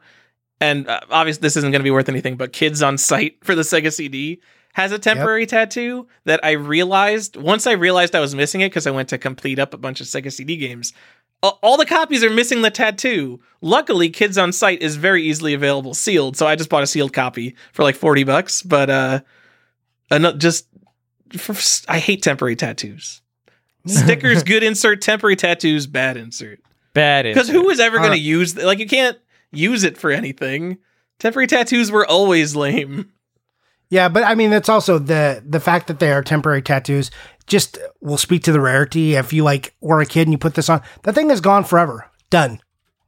Destroyed. So you're not going to just find that many. Temporary tattoos are the worst. But you would have been the coolest kid in your school for 2 days. Yeah. So I will leave this one as trivia. Please at me with what Super Nintendo game came with a tattoo. We were talking about. Oh, did we already talk about this off the show? No, we were talking about this off. We talked about it in the pre-show. I don't remember, so now I'm trying to rack my brain, Johnny. Yeah. I'm also just going to, real quick, go into some European Genesis items that were special editions.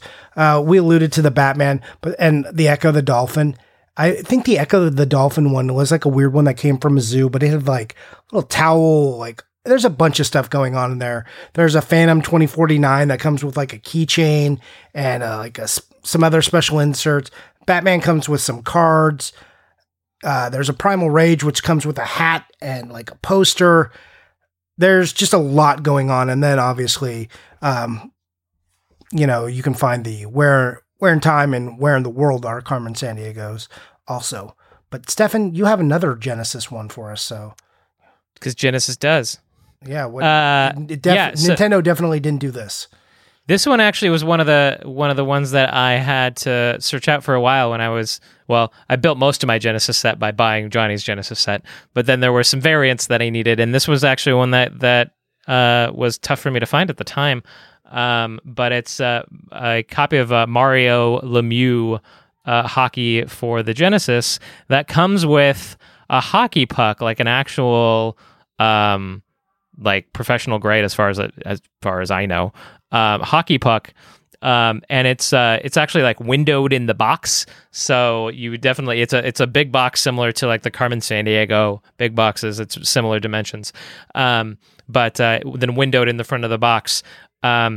There's a hockey puck.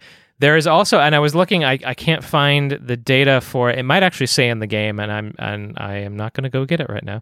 But I don't know how many were hand signed, but there were secretly, a chase version of the game that had a hockey puck that was hand signed. They all say, don't get too excited because they all do have a machine signed signature on the front of these. But there are versions of it that were sneakily packed in with a hand signature on the back. If I'm remembering, it's something.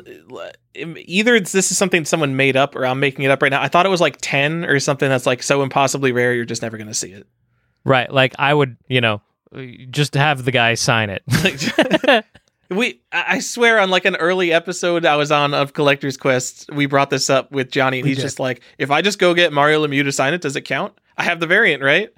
Yeah, I as a joke, I don't know if the Mario Lemieux thing, I've had many people just DM me pics of that. They're like, hey, is this the signed one? I'm like, no, that is just that. And then they're like, but wait, look at this. And then I'm never sure. It's also, they didn't make it a crazy, ugly black signature. They made it a blue, so it looks kind of like a Sharpie signature.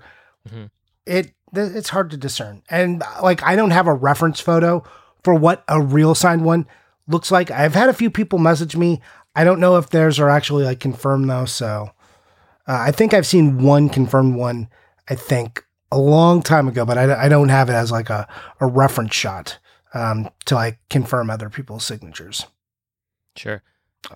These do seem to be common enough that they do, like, I see them in, like, I'm looking at one right now of where it's like just the Genesis hockey puck is just like in with like a lot of other hockey pucks.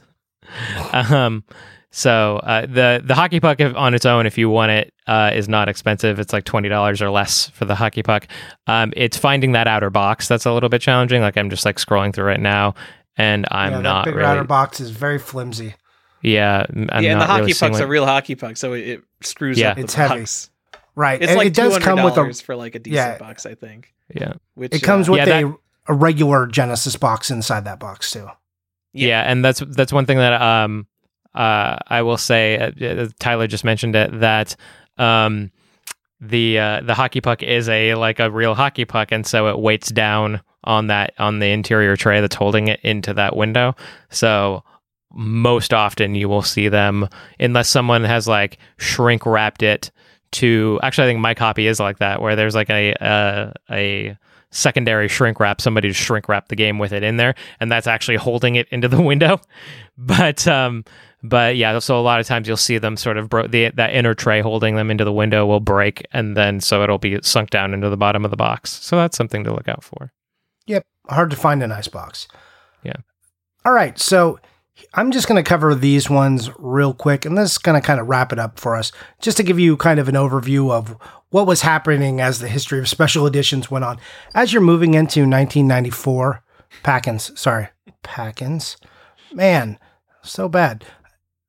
Anyways, as 1994 is coming up, these pack-ins start to include CDs, and you start to get soundtracks and things like that coming, and especially on the Genesis and with Sega stuff, because they are pushing their whole multimedia campaign as the Sega CD is coming out. They're dipping heavy into FMV. They're in talks with Sony. They are really just very much like, hey, the future is over here. Look at all this cool stuff we're going to do. Look how for kids Nintendo is. So they're pushing their stuff. So you have games like Jam It comes with the CD, Shaq Fu comes with the CD. Jam It is first, and then Nintendo gets their big one. Killer Instinct in 1995 comes with one.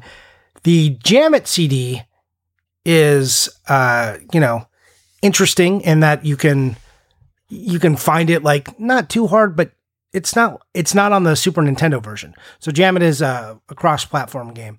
Shaq Fu is and it's just a sampler, by the way. It's not like a specific soundtrack to that game, really. I mean, those songs might be present, but the disc that you get is like a sampler.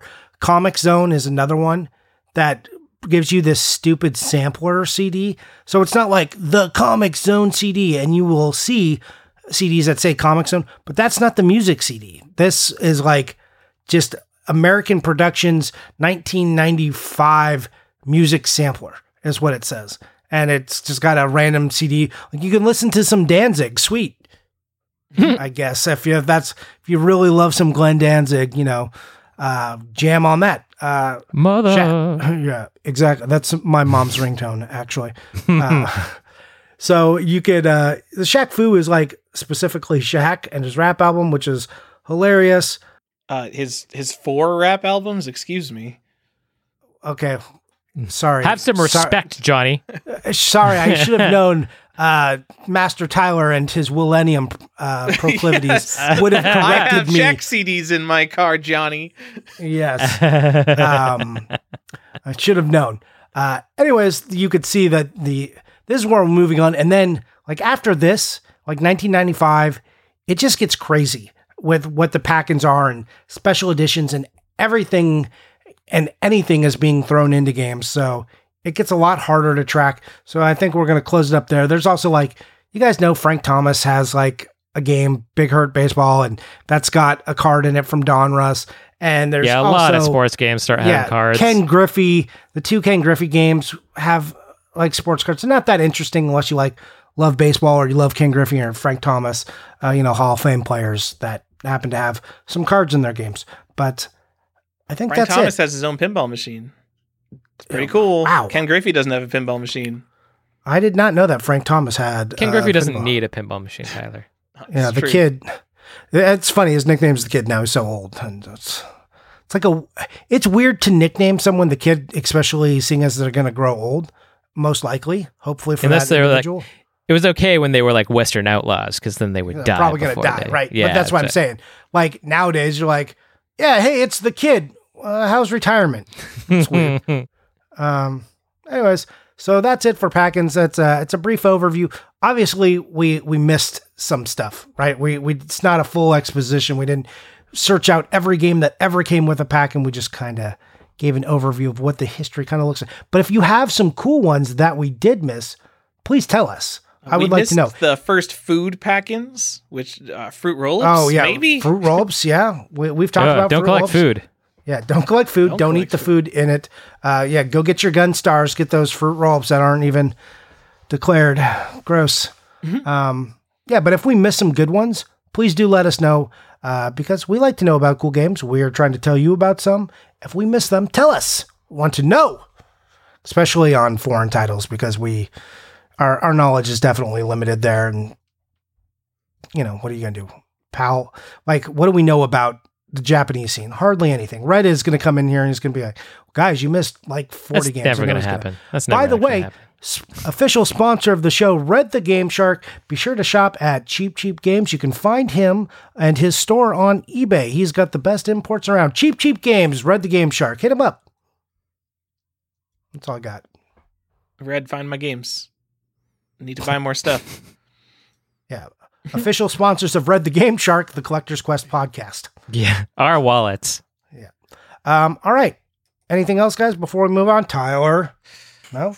How about those Pokemon cards, guys? Man, these McDonald's Pokemon cards are crazy. Am I right? That makes me sad. I don't want to talk. We haven't talked about Pokemon cards yet. We could just move on, Johnny. Yeah, I don't. That's not. No. Yeah, we didn't talk about we talked about Doom Troopers last time, but that might be the first TCG card that came packed in. Pokemon was later. Oh yeah. All right. Let's just move on to the next part. What are you guys buying? And are you playing anything? I'm back on a World of Warcraft kick right yeah, now. That's what I've been playing. If you guys are on our Discord, you can see when Stefan's logged in. It says playing World of Warcraft. How embarrassing. That's right. I didn't realize. Now I'm embarrassed. I didn't realize that you could see that. I sometimes open my stream on the Discord when I'm playing like Magic. So I'm a mount collector in the World of Warcraft. That's like essentially the only reason why I play, and it is now the Love is in the Air event because of the mounting, Valentine's holiday. Yeah, mounting. And get it. There is an event that you can do on each character once a day during this event that gives you a essentially a 1 in 3,000 chance for this mount, and that's what I've been hunting for. Is this mount that I do not have? It's called the Big Love Rocket, Johnny. Oh yeah. It's a large pink rocket that you can ride around. Of course it is. I really want it.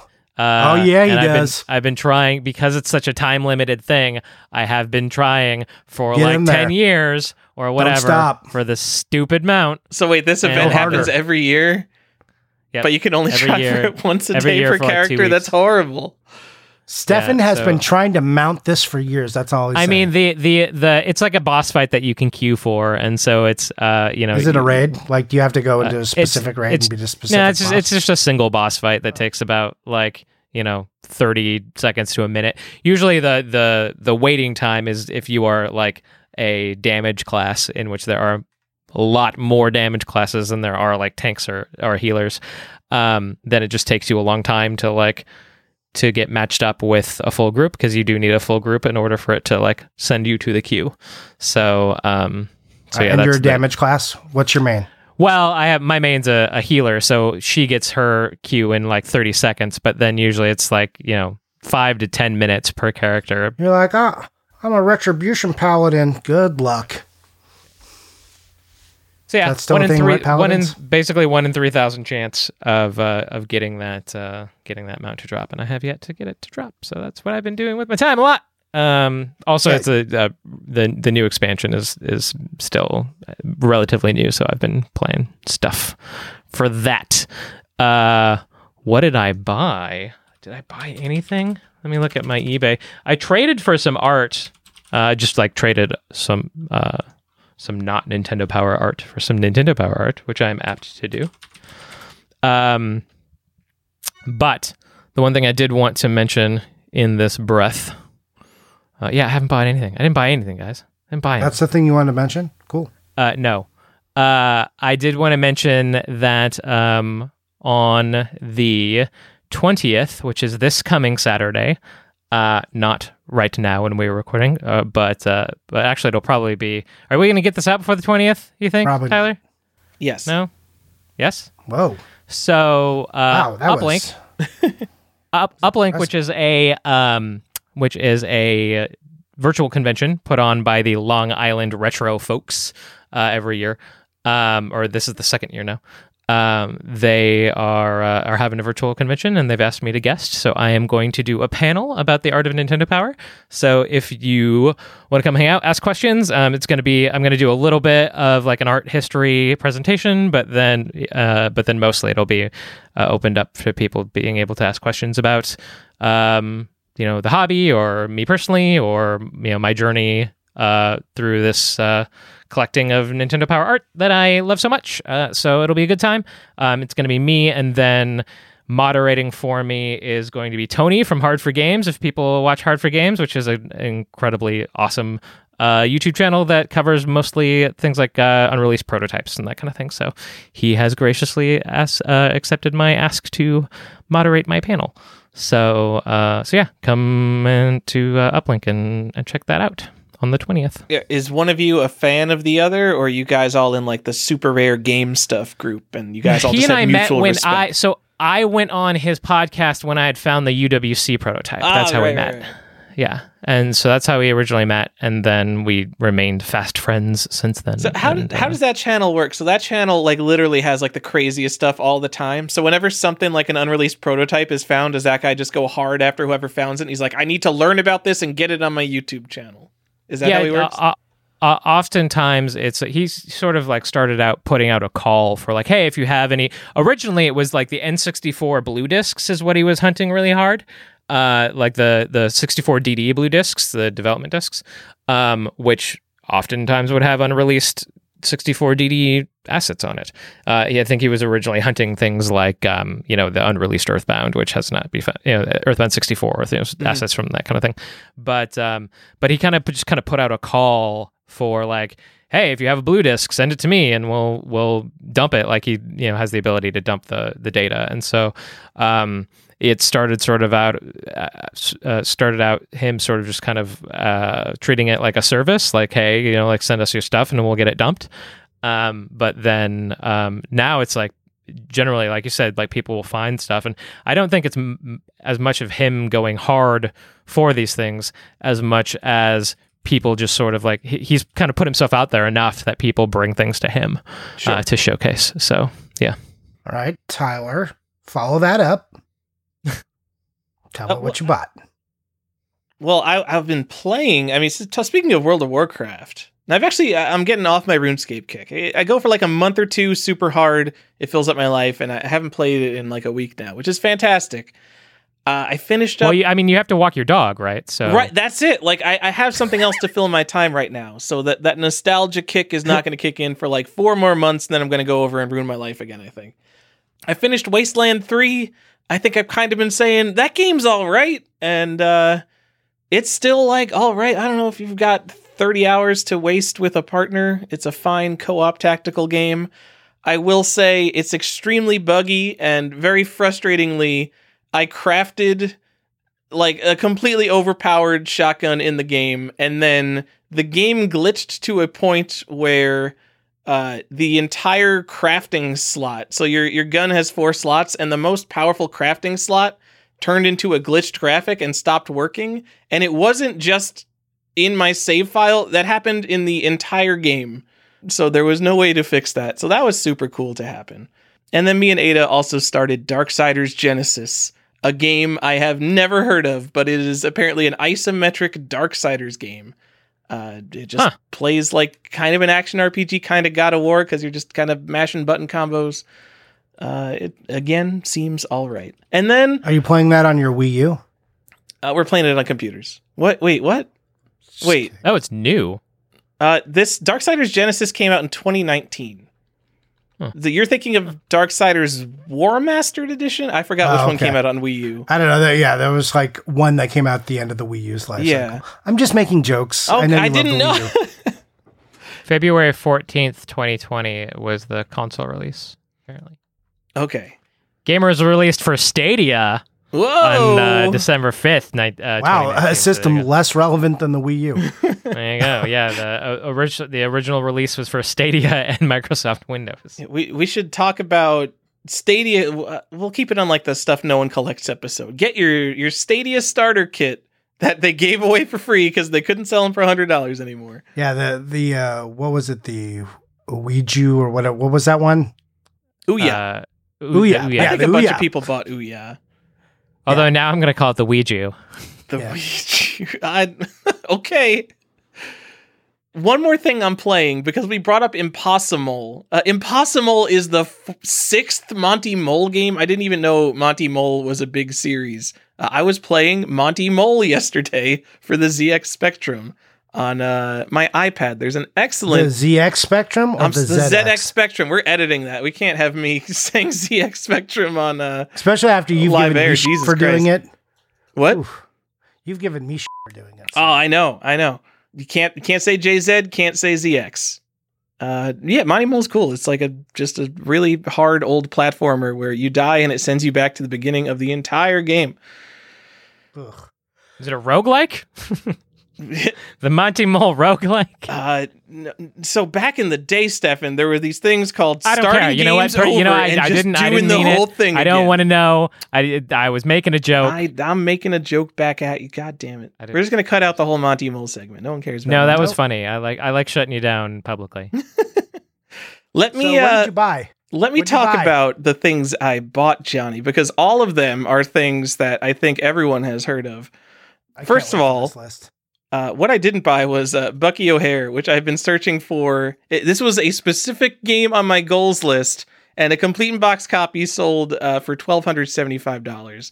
And there were already a couple crazy sales for some pretty nice and complete ones that are like in the $800 range. And this one had nothing. It didn't even have the poster. It was in pretty nice shape, the box, and it went for $1,275. So I kind of, Bucky O'Hare, it has gone to the lowest tier of goal, where it's like, I want it, but I just not willing to pay for it. Stuff I am willing to pay for. Go Directory on the Famicom. Sealed. Not because I needed it sealed, because sealed was the only copy I could find of it. It's a random rare Famicom game. It's a Go game. Woo! Oh, well, I'm glad you're furthering your collecting goals with it. Family Boxing. The gold cartridge. There was a family so in Japan during the era of the Famicom, and like during Super Famicom 2, there were a bunch of contests, and they liked giving out gold cartridges as prizes for the contests. One of these contests was Family Boxing, and they gave out 16 gold cartridges to the winners. And I have one of those cartridges now for the Famicom. It's a cartridge, not a disc. Baller. It's fucking baller. It's rarer than NWC Gold. They all like these super rare cartridges. It's really hard to even find information about them in English. And when you look up information about them, you'll be digging through like sites that look like GeoCity sites, very similar to when we were talking about the Castlevania Symphony of the Night Konami cards. Like some of the information on this is from like 2002 and just has never been updated. And shout out to Red the Game Shark, who sent me some great links to learn more about these. But yeah, I have one, and I'm totally flexing, and it's not exactly the same ROM as the retail cartridge. It has a special title screen that says Special Edition, and it's probably not dumped yet, so Stefan, you have to tell me how to use my Analog NT Noir to do that. Okay, that's actually super easy. Sure. And so one of 16 in the world, still not my favorite thing that I bought, I guess kind of the past few weeks. I also got in this same shipment a Square Buttons Famicom, complete in box, super nice shape. It looks brand new. The very first release of the Famicom in Japan, it came with controllers that had rubber square buttons, and they are horrible, which is why they were changed very quickly to the circular plastic buttons that you know and love on the Famicom that you may or may not have.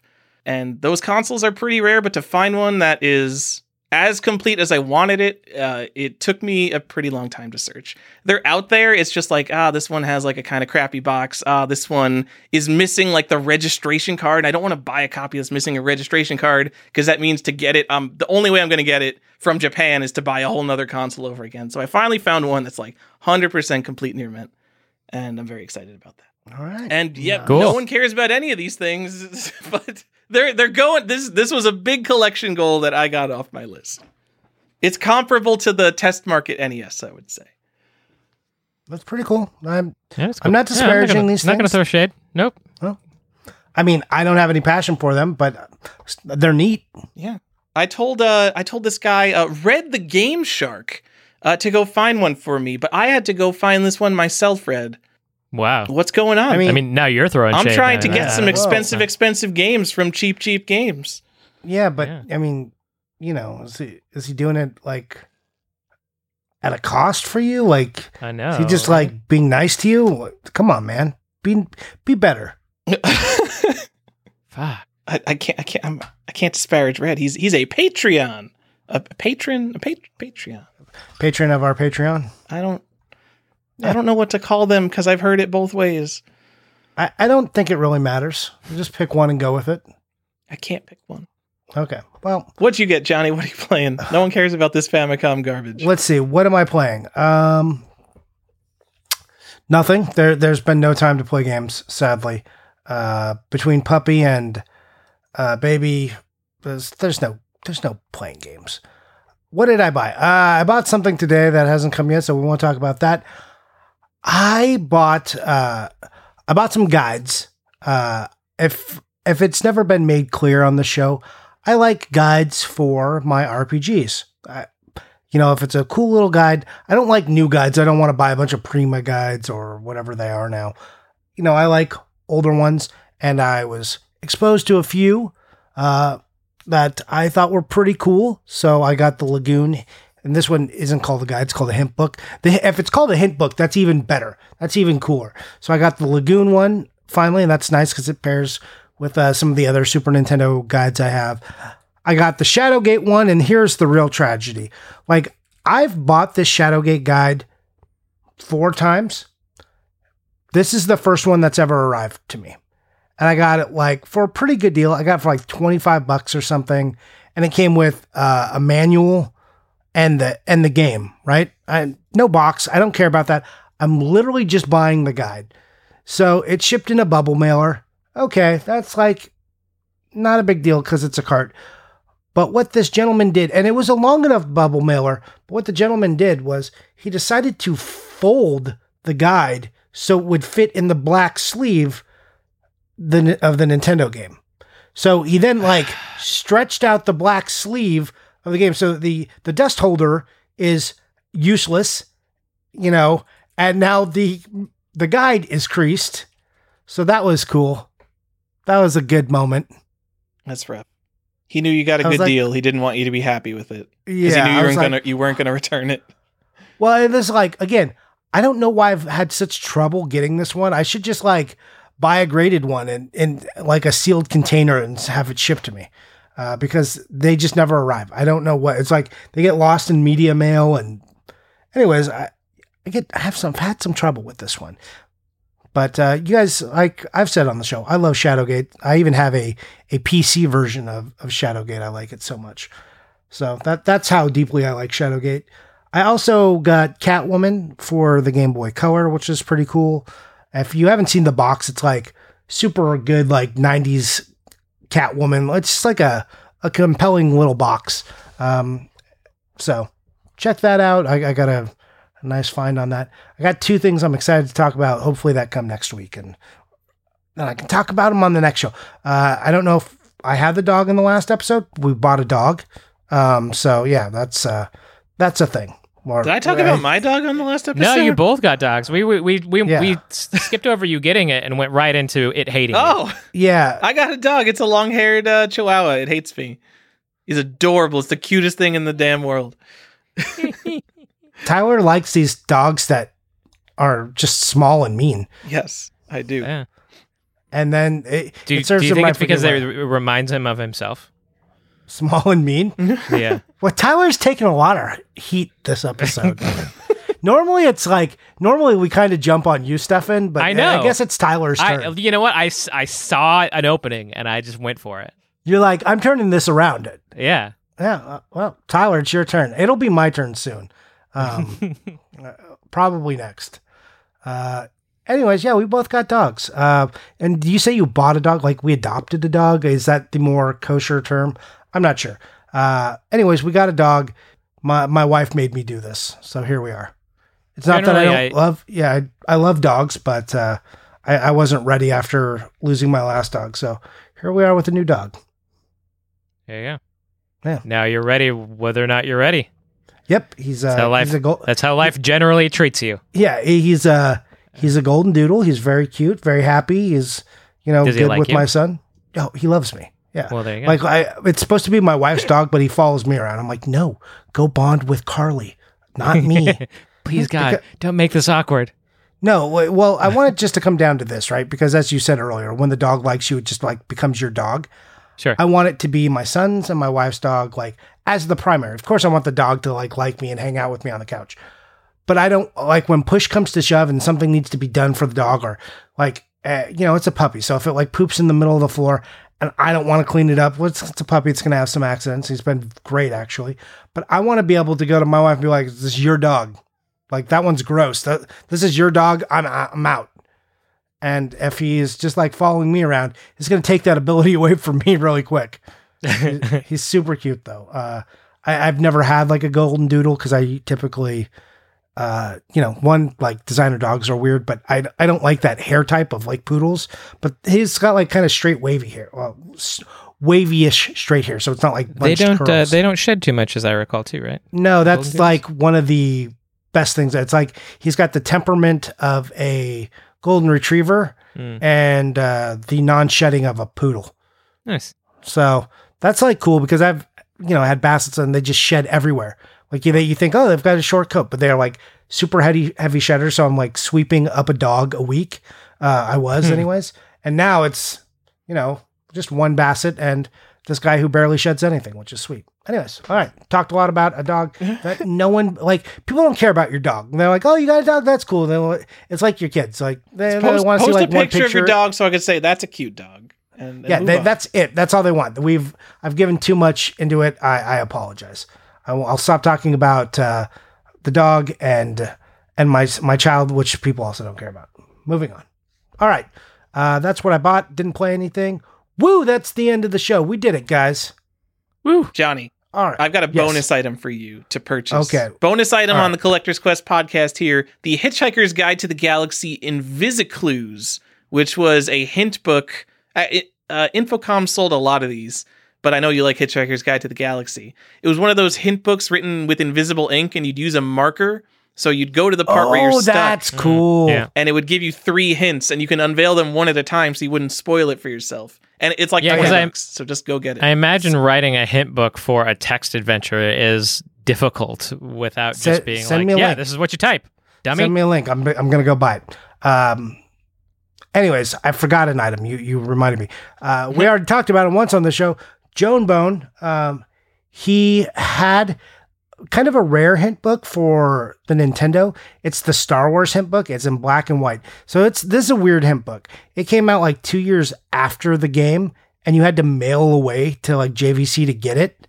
So it's a hint book that's basically like a little bit larger than a Nintendo boxed Nintendo game, and it's black and white, and it's got the NES cover art on it. I was super pleased to get that because love all the things Star Wars for like video game related. I was really, really happy to get that. I can't tell you how like stoked I was. I didn't even want to talk about it until it came, but it's here and it's safe. So hooray! Hey, speaking about paper that you have, are you going to let me buy that that Mortal Kombat letter or what? Right, yes, cool. It is like a hint thing, which I like, but your love for Nintendo Power is greater than my love of hint books. Well, so yes, yay. Yeah, I mean, it's going to talk about that offline, as they say in the business. Yep, that can be yours. I know some things. No money will change hands. We'll trade. Cool. Sounds good. All right. Excellent. Anything else, guys? Okay. Yeah, Tyler? Tyler? Tyler? Tyler's been eaten by his dog. Yeah. Johnny, I'm in my NES watch list, or I'm in my eBay watch list, and one of the deluxe set posters I need that was overpriced at $250, the seller has increased it in price to $350. Oh, good. I'm glad without selling, its price went up. Yeah. So I guess I'm probably just going to get another deluxe set at this point to get those inserts I need. Yeah. Rather than buying individual $300 inserts. Is that the test market one? Yeah, it's the big Rob poster. Okay, so here, when you buy that, just find one because I don't care about that, and I do want a test market one. We can just work something out. All right, I'll let you know. I'm probably going to have to buy 2 more tests. Like, this is not even near the top of my You lost him priority as soon as you said work something out, because that's... Well, not no, I swear I've sent you like one game, or maybe you sent me a game, Stefan, and I'm mixing it up. No, I did send you. No, I hand delivered you a game. I've sent you stuff. Yes, we did hand deliver stuff to you. I've helped you, like in Portland, we did some stuff, and then you brought me games in Portland, but you shipped me some Xbox games, and I shipped you some manuals, Genesis stuff. So I do get rid of stuff from time to time when I'm helping out friends, Stefan. Just not as long for as money. it's just to us. Yeah. I'm just telling you because like just buying another test set and be like, no, I'll never get rid of this thing too. Like I still want a test set once test. So like we'll just help each other out. It'll be good. Except okay. to buy 2 more, it would cost me like $2,000 at this point. So I'm not doing that. Yeah. Real quick, we do have a Patreon. You guys can join it at patreon.com/collectorsquest. The benefits there are you get to join our Discord where we hang out and we talk and we're having a good time. It's, not a huge community yet. We got like 25, 30 people. We have some good conversations there that's going. Also, you get any of our pre-show stuff that we tape extra. We call it CQ After Dark stuff. So there's like, if I ever do a bonus episode or if we talk after the show for a lot, which Tyler and Stefan and I sometimes do, we post that up. It's, we have tiers at $2, $4, and $6. It's the pricing equivalent of would you buy us each a Coke or me a Coke or Tyler a Coke. That's how I've priced it out. You can go to the Patreon, check it out. If you can, don't do it if you can't afford it. If you want to show support for the show, this is now the best way to do it. Thank you so much. End of Patreon talk. And I that's don't know it for what the to show. do. Usually it goes on for so much longer, Johnny. I don't want to talk about it too much. Like the people will know, like we keep referencing in the show, like some cool things have happened there. Like, there are definite benefits. The people who are in the Patreon are also like super knowledgeable. There's just benefits for being in the right crowd. I'm not like, I don't want to strong arm anyone, but if you want to do it, it's there. If you don't, totally get it. Moving on. Tyler, where can we find you on social media? I'm Default Gen, Default GEN on Instagram and Video Game Sage and YouTube. I don't know. The places. The Collector's Quest Discord, which you can find if you go to patreon.com/Collector's Quest. Okay, he doesn't want to talk about it. Now he wants to hawk it. What is this guy's problem? Stefan, where can we find you? Primarily these days on Twitter and Twitter on sucks. YouTube. Twitter and YouTube at either Art of NP or Art of Nintendo Power. Just, I got some good SEO thanks to Nintendo, so you'll find me either way. Or on Instagram at Archon1981. Or inexplicably as Stefan on our Discord, apparently. Yeah, So, on our Discord. Well, you have your own name on Discord, but on our Discord, you're just Stefan. You're under the host file, so yes, it's just our names. It's fine. Yeah, because we don't need to be weird internet identities. People know who we are. We're all friends. Anyways, you can find me at Johnny_Iucci on Instagram, occasionally on Video Game Sage when I'm checking in and answering messages that I got like 6 weeks ago and then feel like a heel for not, especially when they're trying to help us and I don't answer them. I saw you log in to post the Patreon link, Johnny. No, I didn't. Did I do that? You did 100% I just did that a couple days ago. Where did I post It was in the Patreon? Collector's Quest thread. Someone asked if there was a Patreon link, and you logged in. Oh, and you're well, like, I didn't do it unsolicited then. Oh yeah, it was solicited. I'm just saying. You may It's funny assume to I'm bring like, it up again. I'm like, was I so tired one day? I'm just going to be like, I just posted it in there. No, like I'm just gonna jump in here and post our Patreon. I'm like, that does not sound like me. I was super offended. You're like, oh, you left out conveniently that somebody asked me for the link, so I provided them the thing they asked me for. Jerk. Making me look bad. Yeah, trying to. I mean, I do that enough for myself. I don't need help. Anyways, that's where you can find me. And again, on the Discord. We will see you next time. Again, let us know what we missed and let us know any of the other cool things that we could have seen or didn't tell you about. That's it for the show. Thanks and bye.